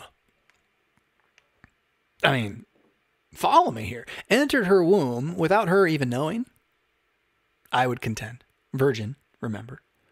Without her even knowing, entered her womb. And perfectly timed. There is this little egg There's a little cell floating down this tube, away from its home where it was made, off to a place quite hostile, really. It's not alive, but it's filled with information and high-quality proteins, fats. And then, as it's tracking somewhere between that tube, it could have been before the tube. You can get it pretty early. It wouldn't have been in the ovary, but early in the tube, you can get the fertilization to take place. So somehow there is just a whole nother set of chromosomes that shows up. Did it show up as like God's sperm and then enter the egg, or did it just show up all? I don't know. I don't care. It's pretty marvelous to think about, though, but that would be the moment that he was a man now, right? And this is the debate for pro-life, abortion advocates, all that kind of stuff, right? What is it, this zygote? Right? Makes it sound so weird, right? He instantaneously was there. The almighty, omnipotent God who then, how do you think with that human brain? He rested. He made it. He knew it was going to be good, but he tuned out for a while, it would seem. Somehow. Now, how do you perfectly forget to be God and become a baby? I don't know.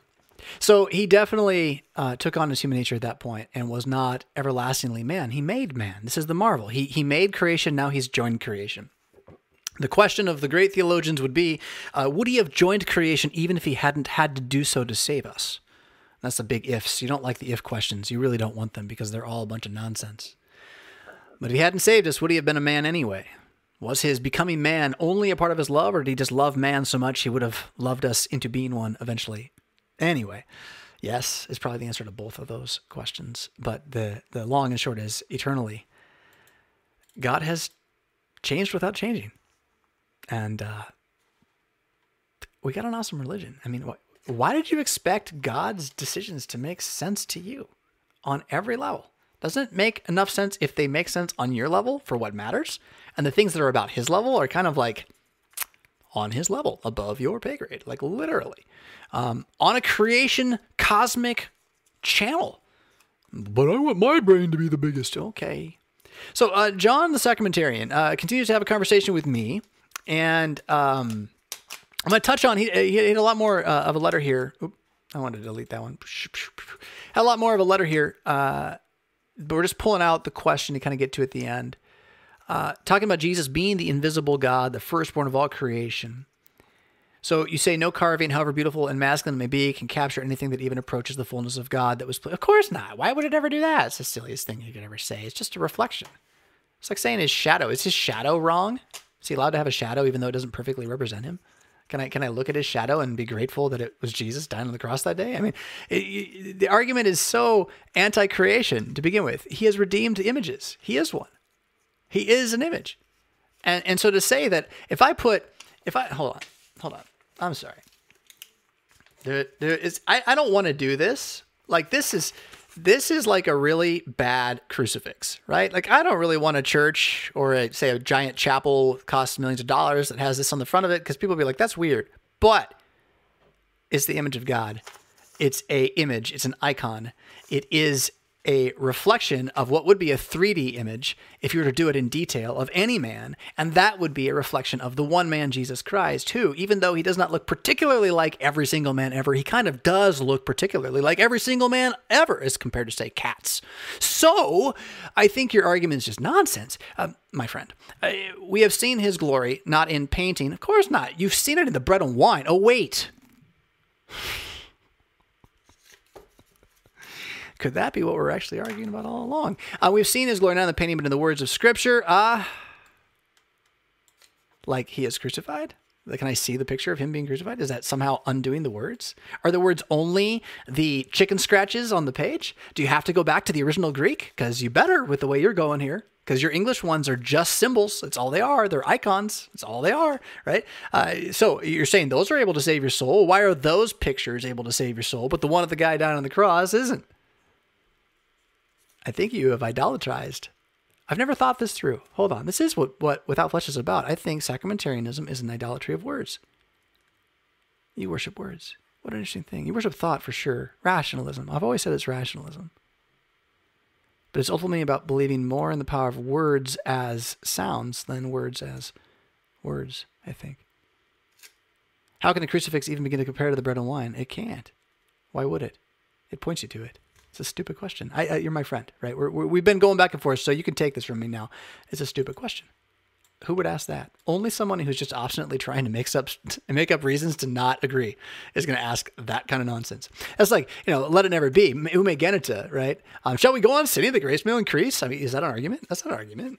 It's not an argument. Even Moses fell into a sin. Of course he did. Wanted to see God. Yeah, he did. He wanted to see God in his glory, apart from where he'd been given to see God, say, in a snake on a pole. And in a meal he was supposed to eat. He'd been given to see God, plenty, right? He wanted more. So don't accuse me of that. He was put into the cleft of the rock, which is Christ. Amen to this. A picture which a crucifix would show you as the side of Christ is split, wherein you could imagine Moses being put, even as he goes into the rock. For his sin of wanting hidden knowledge, that's what you want. I'm sorry, sacramentarians, that's what you're after. You want to think like God does, and was instead given words of salvation. Well, that's what we got. And that's why I'm not ashamed of a crucifix, and I can acknowledge the crucifix takes away my shame because it points me to the rock that's higher than I without having to say a word. And there's no question with the devotion training, knowledge, prayers I'm making where my hope lies. So, how can we exchange the glory of the immortal God for images resembling mortal men? I love it. You make me want to scream. I'm holding it in. Because the image of the immortal God is the image of a man now. That's how. I'm not worshiping the wood. I'm worshiping my risen Lord Jesus Christ.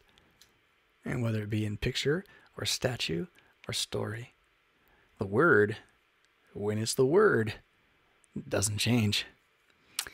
And I've exchanged not a whit of it.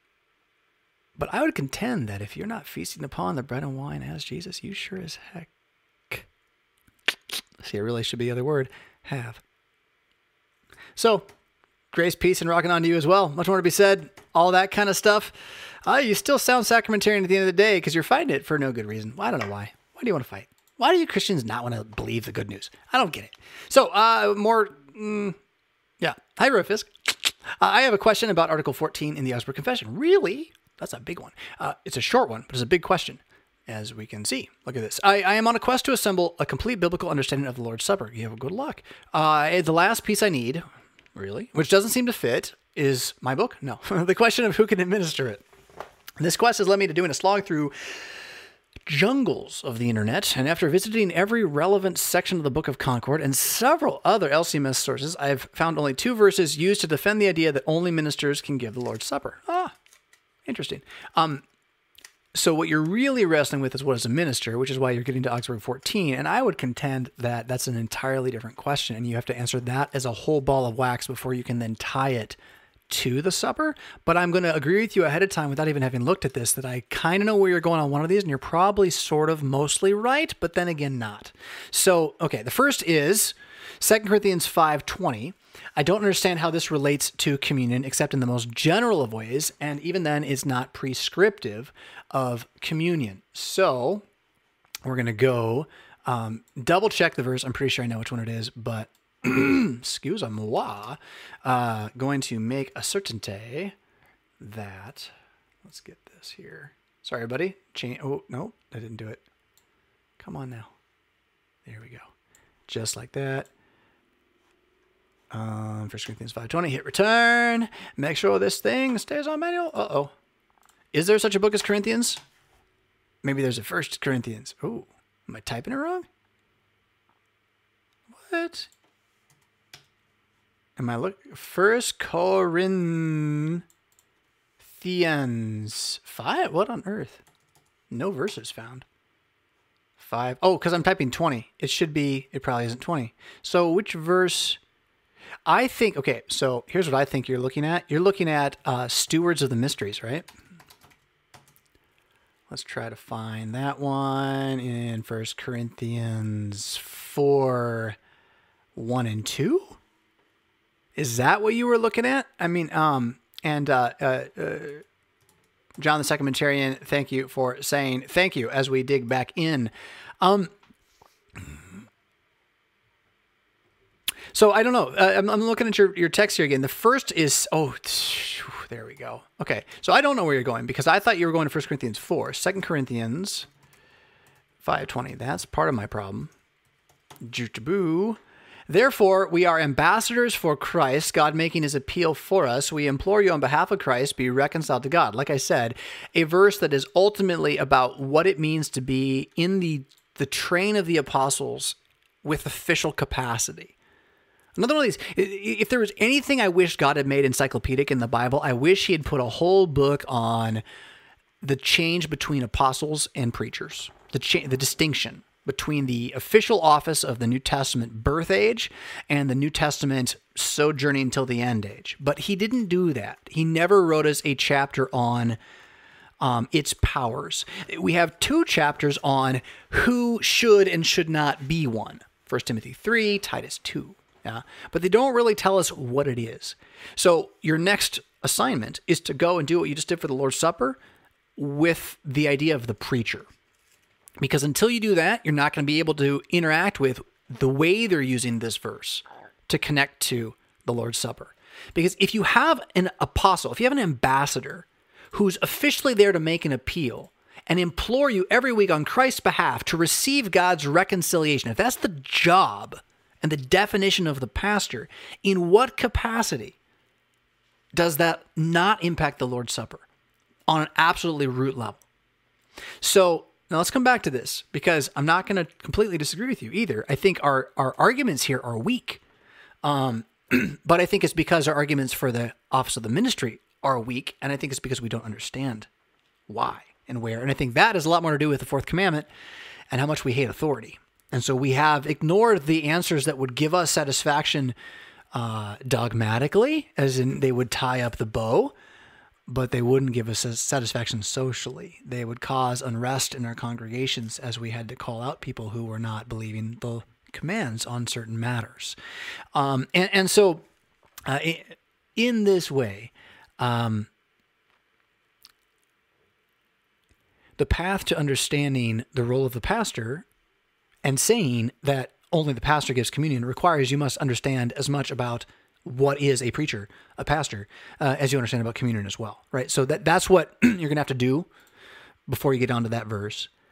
In 1 Corinthians 4:1, there's the one I thought you were going to go for. It says, the mysteries, or I'm going to read the verse again real quick, like this. We are ambassadors for Christ, God making, silly me. That was the other one. Here it is. This is how one should regard us, as servants of Christ and stewards of the mysteries of God. There it is, right? This is how one should regard us, as servants of Christ and stewards of the mystery of God. Now, this verse is not only used for the supper by many LCMS pastors, it's used for everything that has to do with being a public servant of word and sacrament. The reason for this is not because the mystery of God here is the word mystery that eventually, Greek mysterion, becomes Latin sacramentum, that eventually becomes the word sacrament. See, that's the thing I'm always arguing against doing. You can't read the word sacrament back into the Bible, because the Bible doesn't care about our definition of the word sacrament as a word. It cares about the thing, right? But sacraments are tradition as a word to describe the thing, which is God's word doing stuff with physical realities as saving gospel present reign, right? So there's that. But that's not necessarily what these mysteries are referring to. In fact, if you really want to know what that is, you got to go further backward and forward in the book of 1 Corinthians, which, though, I will point out, having just written a book on it, in which there's a whole chapter doing just this, the real mystery at work here is the body of Jesus, the man, risen, that is also you, plural, the people, gathered around bread and wine, it, that is, him. So that's still in the context pretty strongly, I would advocate. But I'm still not going to say that this verse is the proof text that therefore pastors only handle the Lord's Supper. I think that's a bit radical. I think what pastors are is, again, they are stewards. They are those who care for what belongs to not them. And this is kind of the important thing then about the Lord's Supper, right? Is it yours? Who does the Lord's Supper belong to? And again, I'm going to have to take you back. Who does the office of the keys belong to? And if you say church, shame on you. Who owns it? It's not the church. It's Jesus. Jesus owns all official capacity in his kingdom as the king. He owns the office of the keys to unleash and to bind, to save and to damn. He owns that. Who has he bestowed those keys upon in the present age as articles of faith? Well, he has given them in their usage as a whole to the assembling of his people around them. So there's that when Christians come together, we all own the keys by believing the unlocking as it's proclaimed. But then if we all tried to do it at the same time, I think we'd have a lot of noise going on. And so he also established this role of predicant, preacher, steward, apostle, servant, deacon, bishop, elder. What do you want to call it? Father? It's all over the New Testament. And the only thing that's clear is that they are authorized to care about the public good of the word. That's what they do. That's all they do.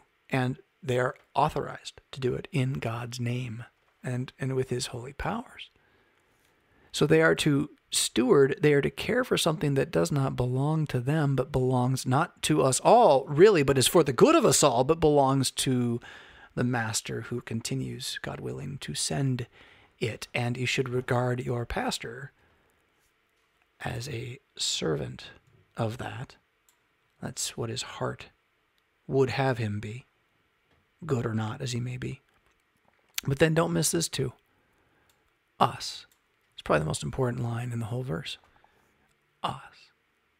Us. You're going to see this all the way through 1 Corinthians. He talks about us. He'll also talk about me. He'll talk about you in the plural. Very rarely, he will talk about you in the English, as opposed to, as in the singular, I should say, but usually plural, as opposed to, again, notice the we. The we are weak, you are strong. You're in honor, we're in disrepute. We hunger, we are poorly dressed, we labor, we are the scum of the world. Who is this? Where is it? He says it right here.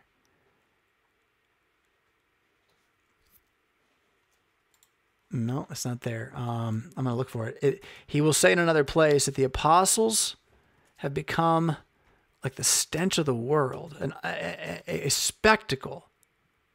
Oh, it's right there, 4:9. I went right past it then. 4:9.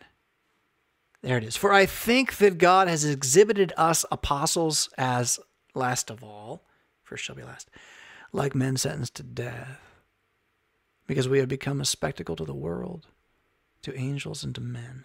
So this whole chapter is about how you're not an apostle. And we should take that pretty seriously here.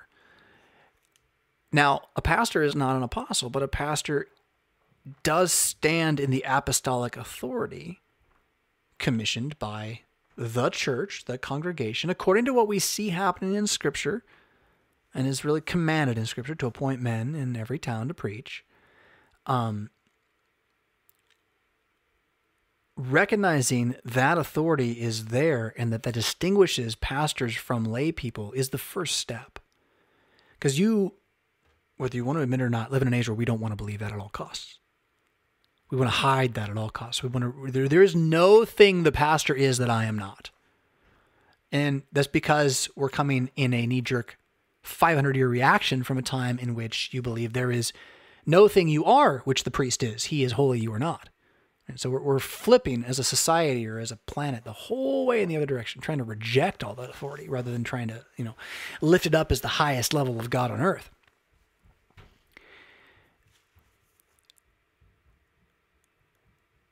With all that having happened or happening or being around us, the distinction between the apostles and the early church in that they died faster and harder. And even though there are early church martyrs, there were not as many comparatively, like percentage-wise. You think coronavirus's numbers are bad? Try being an apostle and getting out with a long life. Not going to happen. So pastors have not had that same reality, nor are they the exact same office, but there's a connection between the two. And so in this way, this phrase about understanding that the us of those who are authorized in some different way, whether it be a prophet, apostle, or whatnot, whoever the word of God has been brought through in an institutional way, instituted way by Jesus, they are servants of Christ and then thereby stewards of these mysteries, meaning whatever it might be, many various ways God spoke to his people of old in the past by the prophets. But now in these last days, he's spoken to us by his Son. So the pastor, the preacher must care for whatever mysteries and words are given. And in that way, both sacraments belong there. And so we do say, generally speaking, that lay people aren't supposed to baptize either, generally. To show that the office really exists, as this entire chapter just greatly demonstrates, as do many more, but never again as encyclopedically as you would like. You're like, but that's not the same as the pastor. The apostle's different. Yeah, you're right. It's a really tough one to put together. Herman Sassa's Lonely Way Volume 1, I want to say, is probably the best help you're going to get directly on that. Let me take you back here to your question. Let's see if we can actually bring an answer to this thing that goes back to 2 Corinthians 5:20 and gets us some real Bible here too. So where mysteries is taken to mean sacraments, therefore communion, but the context doesn't suggest it means communion specifically, no. And mystery is used throughout the New Testament to mean the gospel in general or Jesus in specific, yes, but in that book, it's there more often and it has to do with the body of Christ. Right? That the Gentiles also are heirs with us. This mystery's been hidden for ages. That might be Ephesians there, but do a look on that one, right? It's the Gentiles being one mankind saved in Jesus. That's the mystery now revealed. And we're to steward that word, but how is that not the Lord's Supper? See, again, you ask the question with a sacramentarian mind. How do you think Jesus and not think Lord's Supper? How can the body of Jesus not be the Lord's Supper? If I am to steward the words of Jesus, how can this not be the instituted words of the Lord's Supper? How is that something that's different? Right? That's the real question here. It's that there's more that the pastor's supposed to be doing, not less, right? We already don't do enough, I think, in some ways. We do too much of all the wrong things. That being said, sacraments was only used to describe communion long after New Testament. Yeah, right. So it's a bad argument as a proof text. It's a terrible proof text. And we do a lot of that in Missouri still, where we use these proof texts because once upon a time in the Reformation, somebody wrote well on this text and why it implies that we should have pastors be cared about as a theological and knowing God reality that God sent. We should have pastors know that, believe that, and then work on the basis of that to preserve all the things pastors are supposed to preserve, like the supper that is a mystery and is the gospel and is the binding of all mankind to the one man's body, Jesus Christ. All that stuff is actually what the supper is, right? So somebody wrote about that, and then over 300 years, eventually people just started to quote it as if the verse itself was specifically about the Lord's Supper and specifically about the answer to your question. It's not, because it's not a question anybody had until more recently. Is there an office of the ministry? Nobody would have doubted you had priests of some kind. You had those who would mediate in some way. Just most of them mediate according to the commands. That is, they have the priest go to God for you, whereas Christianity has God sending them to you to speak to you, what you could find out on your own as well, interestingly enough. So neither of these verses seem like particularly strong theological ground to make such a hard and fast rule on. So how is it the LCMS so absolutely certain that only a pastor can give communion, that they absolutely forbid anyone else to give it? Where is the biblical certainty? That's a good question. Although I don't think we believe that only a pastor can give communion. I'm pretty confident in just about every single LCMS church, minus like 3. You have all sorts of other people that help with distribution. And that can be anybody, depending on the context. Generally, if you have men present, you would have men involved in that help. But if you don't have any men present, well, then you could have women help. An extra pair of hands goes a long way. So I don't know, giving it is quite fair. But what we do forbid is that you would do it without a pastor there at all. Because then you're a sect. You're actually not a church. You're just doing something on your own. Why would you not have your pastor present while you're having the Lord's Supper with a group of people? Are you starting your own church? I mean, what else is it, right? You're about to die and you happen to have bread and wine? No, I mean, on an airplane, stewardess, bring me some wine and crackers, right? I mean, how is that going to comfort you? So where's the certainty? You're right. So where's your verse showing me lay people doing the Lord's Supper? So we can have your certainty, right? If we're going to go to argument from silence. So what the LCMS is claiming, and sadly, when they make the argument that these verses specifically do it, they're wrong. But what the LCMS is claiming is this, that the role of shepherd is to care for the sheep, and he has tools to do it. And those tools are the Word of God, period, which includes these mysterious things. We call them sacraments. And they're for the good of all. And if everybody's wielding them all the time, then we will wield them for ourselves. And so instead, he appoints a shepherd to wield them for us. And while there are such a thing as false shepherds, and you should be on guard against them pretty much all the time, the ones that are not false are in fact standing in for Jesus. And in that way are there to do these things for you in such a way that it benefits your life. And only in that context can you then understand when we would say that therefore there is no such thing as an emergency communion. And so there's not really a good reason for a lay institution of the supper. I don't know if I'd call it a hard and fast rule. What we say is there's no good reason. So it's not that we have, these two Bible verses, I've said it myself, they don't really do it alone. What they're pointing you to is the office of the ministry and its existence as the reason. And I believe that. But that means you got to study that. And if you thought studying the supper was difficult, the supper's only got like 7 places to look in the Bible. It's not that many. The office, oh my goodness. Every introduction to every letter, all those lists of, I am this and that Paul lists off. You gotta dig on all that stuff and then tie it in. Sasa is great though. He's like, look, you can go do all that and you're going to find out it doesn't make any sense. The New Testament has such a random hodgepodge that they had to have been treating things differently in different locations, depending on what they found, with regard to what they were calling what they left behind. But we know this, everywhere that anybody was left behind, there was a man, at least one man who would preach. And he was generally called something. And as the one who oversaw the getting of the togetherness, there's no question he was involved in handling the bread and wine. Yeah, no question at all. Arsnot, angel fire. I said it again. That's not your name. You're not Arsnot. You're Arsant, which is much cooler. While at an E-free church, I served as an auxiliary pastor with the youth. Yeehaw. I have no formal education. Was I wrong for taking communions to shut-ins? Your pastor was wrong for having you do it. I wouldn't say you were wrong. Your pastor was wrong. You were not an auxiliary pastor, by the way. You were a adult hanging out with kids, confessing the faith. You were a volunteer. You were a member of the village. But there's no such thing as an auxiliary pastor. You can have a retired pastor, but if you ain't been ordained, you ain't a pastor. I don't care. You're a lay minister, whatever. You ain't a pastor. If you're not ordained, if the church has not sent at least 3 to 5 guys who are also ordained to stand around you and tell you that now you have the office of the keys, so you better not look back and you better get busy working for what you know to be the real thing, which is the grace that is sufficient, and not the false thing, which is the works which perish. You better get busy on that, my son, and never look back. Well, if you haven't had that happen to you, then you were never a pastor. You served as a volunteer, which is awesome. Totally cool. A father. It's more important than a pastor, really. Father of those youth, an older brother, a masculine figure, a Christian man. Shepherd? Not biblically. But God bless you. But so that's how you got tied into taking communion to shut-ins. You know what?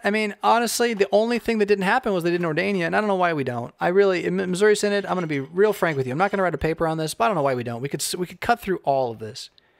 If we just make it so that you can ordain whoever you want in your parish. They're just stuck there.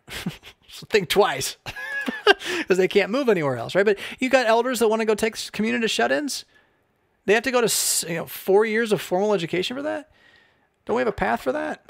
So that'd be my thought on that one a little bit. But so we put you in this position by trying to defend the office of the ministry, by trying to defend a career, for the office of the ministry, and the confusion of those two things in a collapsing civilization, or as Cortez said this morning, what would you call it? The last dregs of a failing capitalism. Yeah, wow. For what all that's worth, you weren't wrong. We put you in a bad position. You did what a good conscience Christian would do, which is trusted your scriptures and your pastor. And what you didn't have was the full acknowledgement from the pastor, either that he doesn't understand the office of the ministry or that he doesn't believe in the office of the ministry. Because if he didn't do either of those things, and in fact he did, he wouldn't have made it an option unless he was Roman Catholic and believes instead in superpower juju words of institution, which is a whole different topic. There's all sorts of stuff on that out there right now you can find, because that's been the conversation in the LCMS the last couple of weeks. Looks like you guys are all still chatting over there in the comments. I'm going to run back. I know I got at least one more note here in my Evernote list, don't I? Oh, I just want to get back to, your question though. Is there another place in the Bible that addresses who can handle the Lord's Supper? Please let me know. All you can find is that the very few places that it's mentioned, maybe in Acts, it's an apostle who does it. And then when Paul gives instructions for worship in 1 Corinthians, there is some acknowledging that there's like a voice being given within the congregation to how worship goes every week, and that people are able to confess and work together on that. But you have to run that along with the same theology you find in 1 Timothy chapter 3. 1 Timothy chapter 1, I left you behind to appoint overseers. I mean, there's no kings. We took ground and we put generals in charge of the bastion, right? There's no way around that way of viewing it. So how do you put a general in charge of the bastion and not give him any authority over the bastion, right? So at the very least, the recognition that the office of the ministry must be tied to the administration of the sacraments in some way. Otherwise, you end up with a different church. That's where you need to start. And then from there, you may or may not be able to get to a point where you satisfy your curiosity with an actual Bible verse. Let me see if I can give you one, though. And it's going to take me a sec. I got to pause for a sec to think this one through, because there's like a lot of angles on this. I'm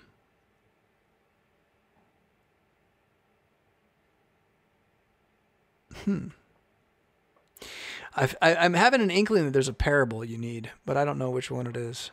So I'm still kind of looking for it in my head. Yeah, why not? The net? The parable of the net?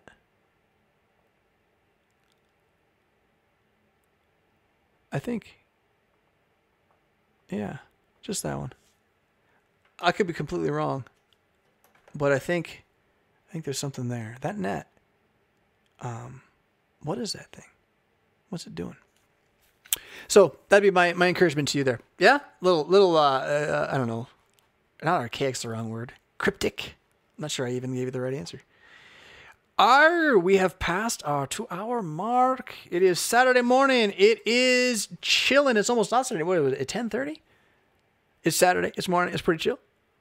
Or it should be. And this is the Mad Christian Saturday Morning Chill. Today we had questions on all sorts of stuff, but my favorite, I think, was the old ways, that in the space between the commands and the promises there shines a particularly glorious light. I think that has to be the piece I want to get in my head. Although I'll share this with you. I got my confirmation verse memorized now in Greek. It's uk este iauton agarasta tagar temes daxasata de tanthaan ento somete humon. I love it.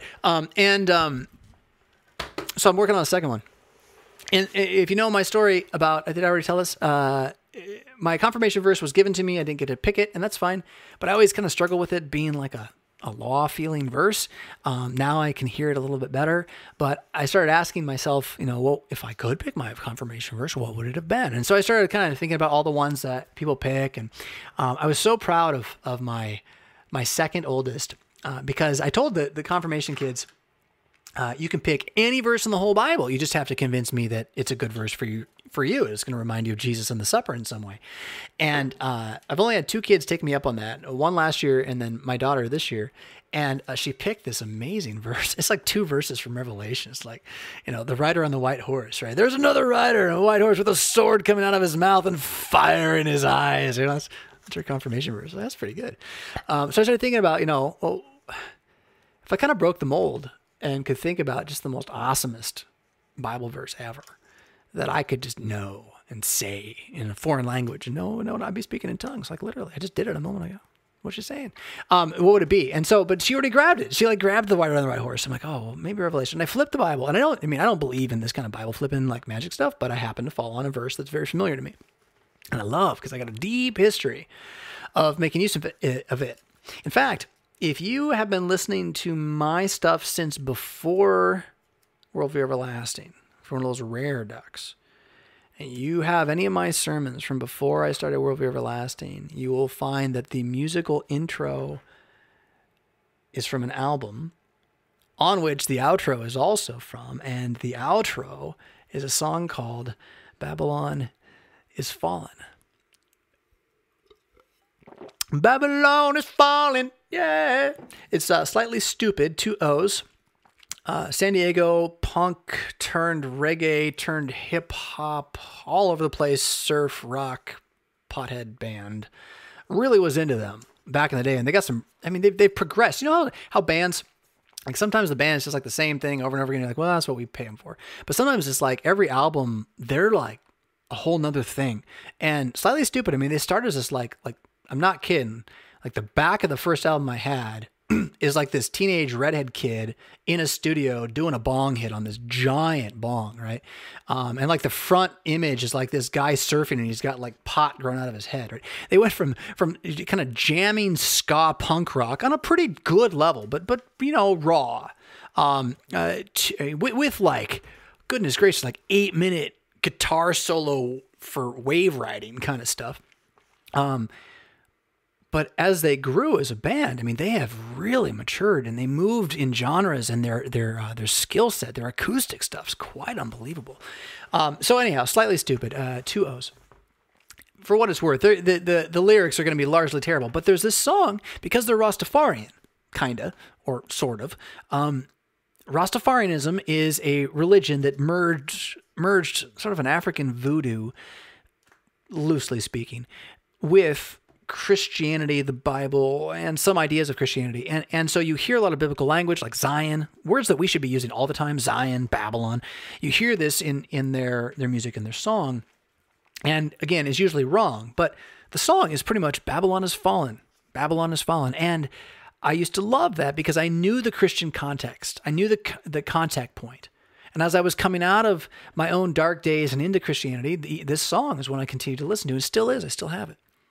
So when I happened to open the Bible to Revelation, wishing for my daughter's confirmation verse and thinking there's no way I can find another one nearly as good, and I stumbled upon Babylon is Fallen. Fallen is Babylon the Great. She has become a haunt for demons. I thought, well, that might be fun to learn. So we'll see if I can do it. See how much it's all memory here right now. Epicen, Babylon. I did it wrong. Epicen, Babylon. The enunciations on the O is so cool. It sounds African when you do it. Babylon. There it is. Babylon. There it is. Okay, so it's Epicen, Babylon, hey, Megale. There it is. Oh, it sounds so cool. Fallen, Babylon, the mega, right? Megale, the great one. And how is it? It's not Kautokethesetai. That's later. Oh, what's the word? It's Kau. The she has become a haunt for demons. It's the language or the word there has oikos in it, like house, economy. Kau oithe. There's a word. So it's she has become. It's ha aganata. This got to be a she. Aganata, that's the she is. And then this word for haunt has house in it. And then the demons is, to demonion. Sounds so cool. And then I'm shoving onto it at the end of verse 8, which is about how she's going to be purged with fire because the strong one, God, the Lord, has judged her.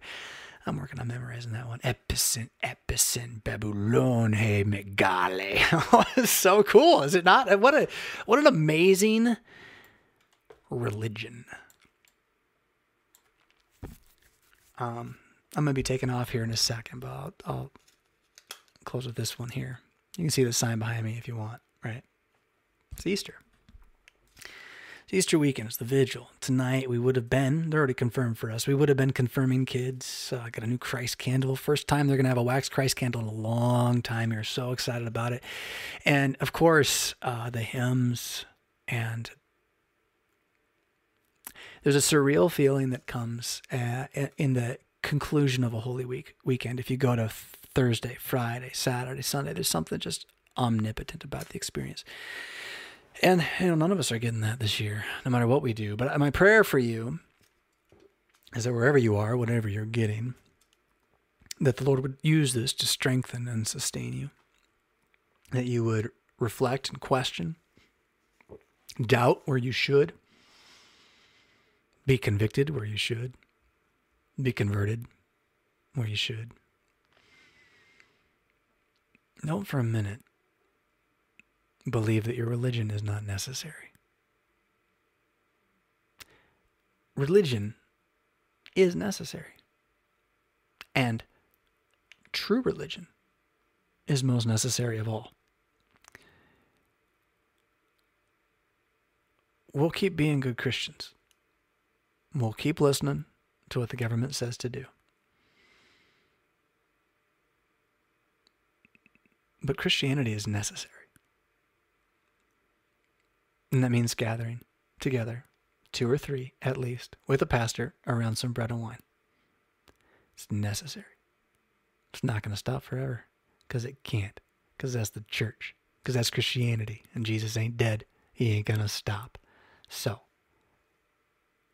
it's Easter.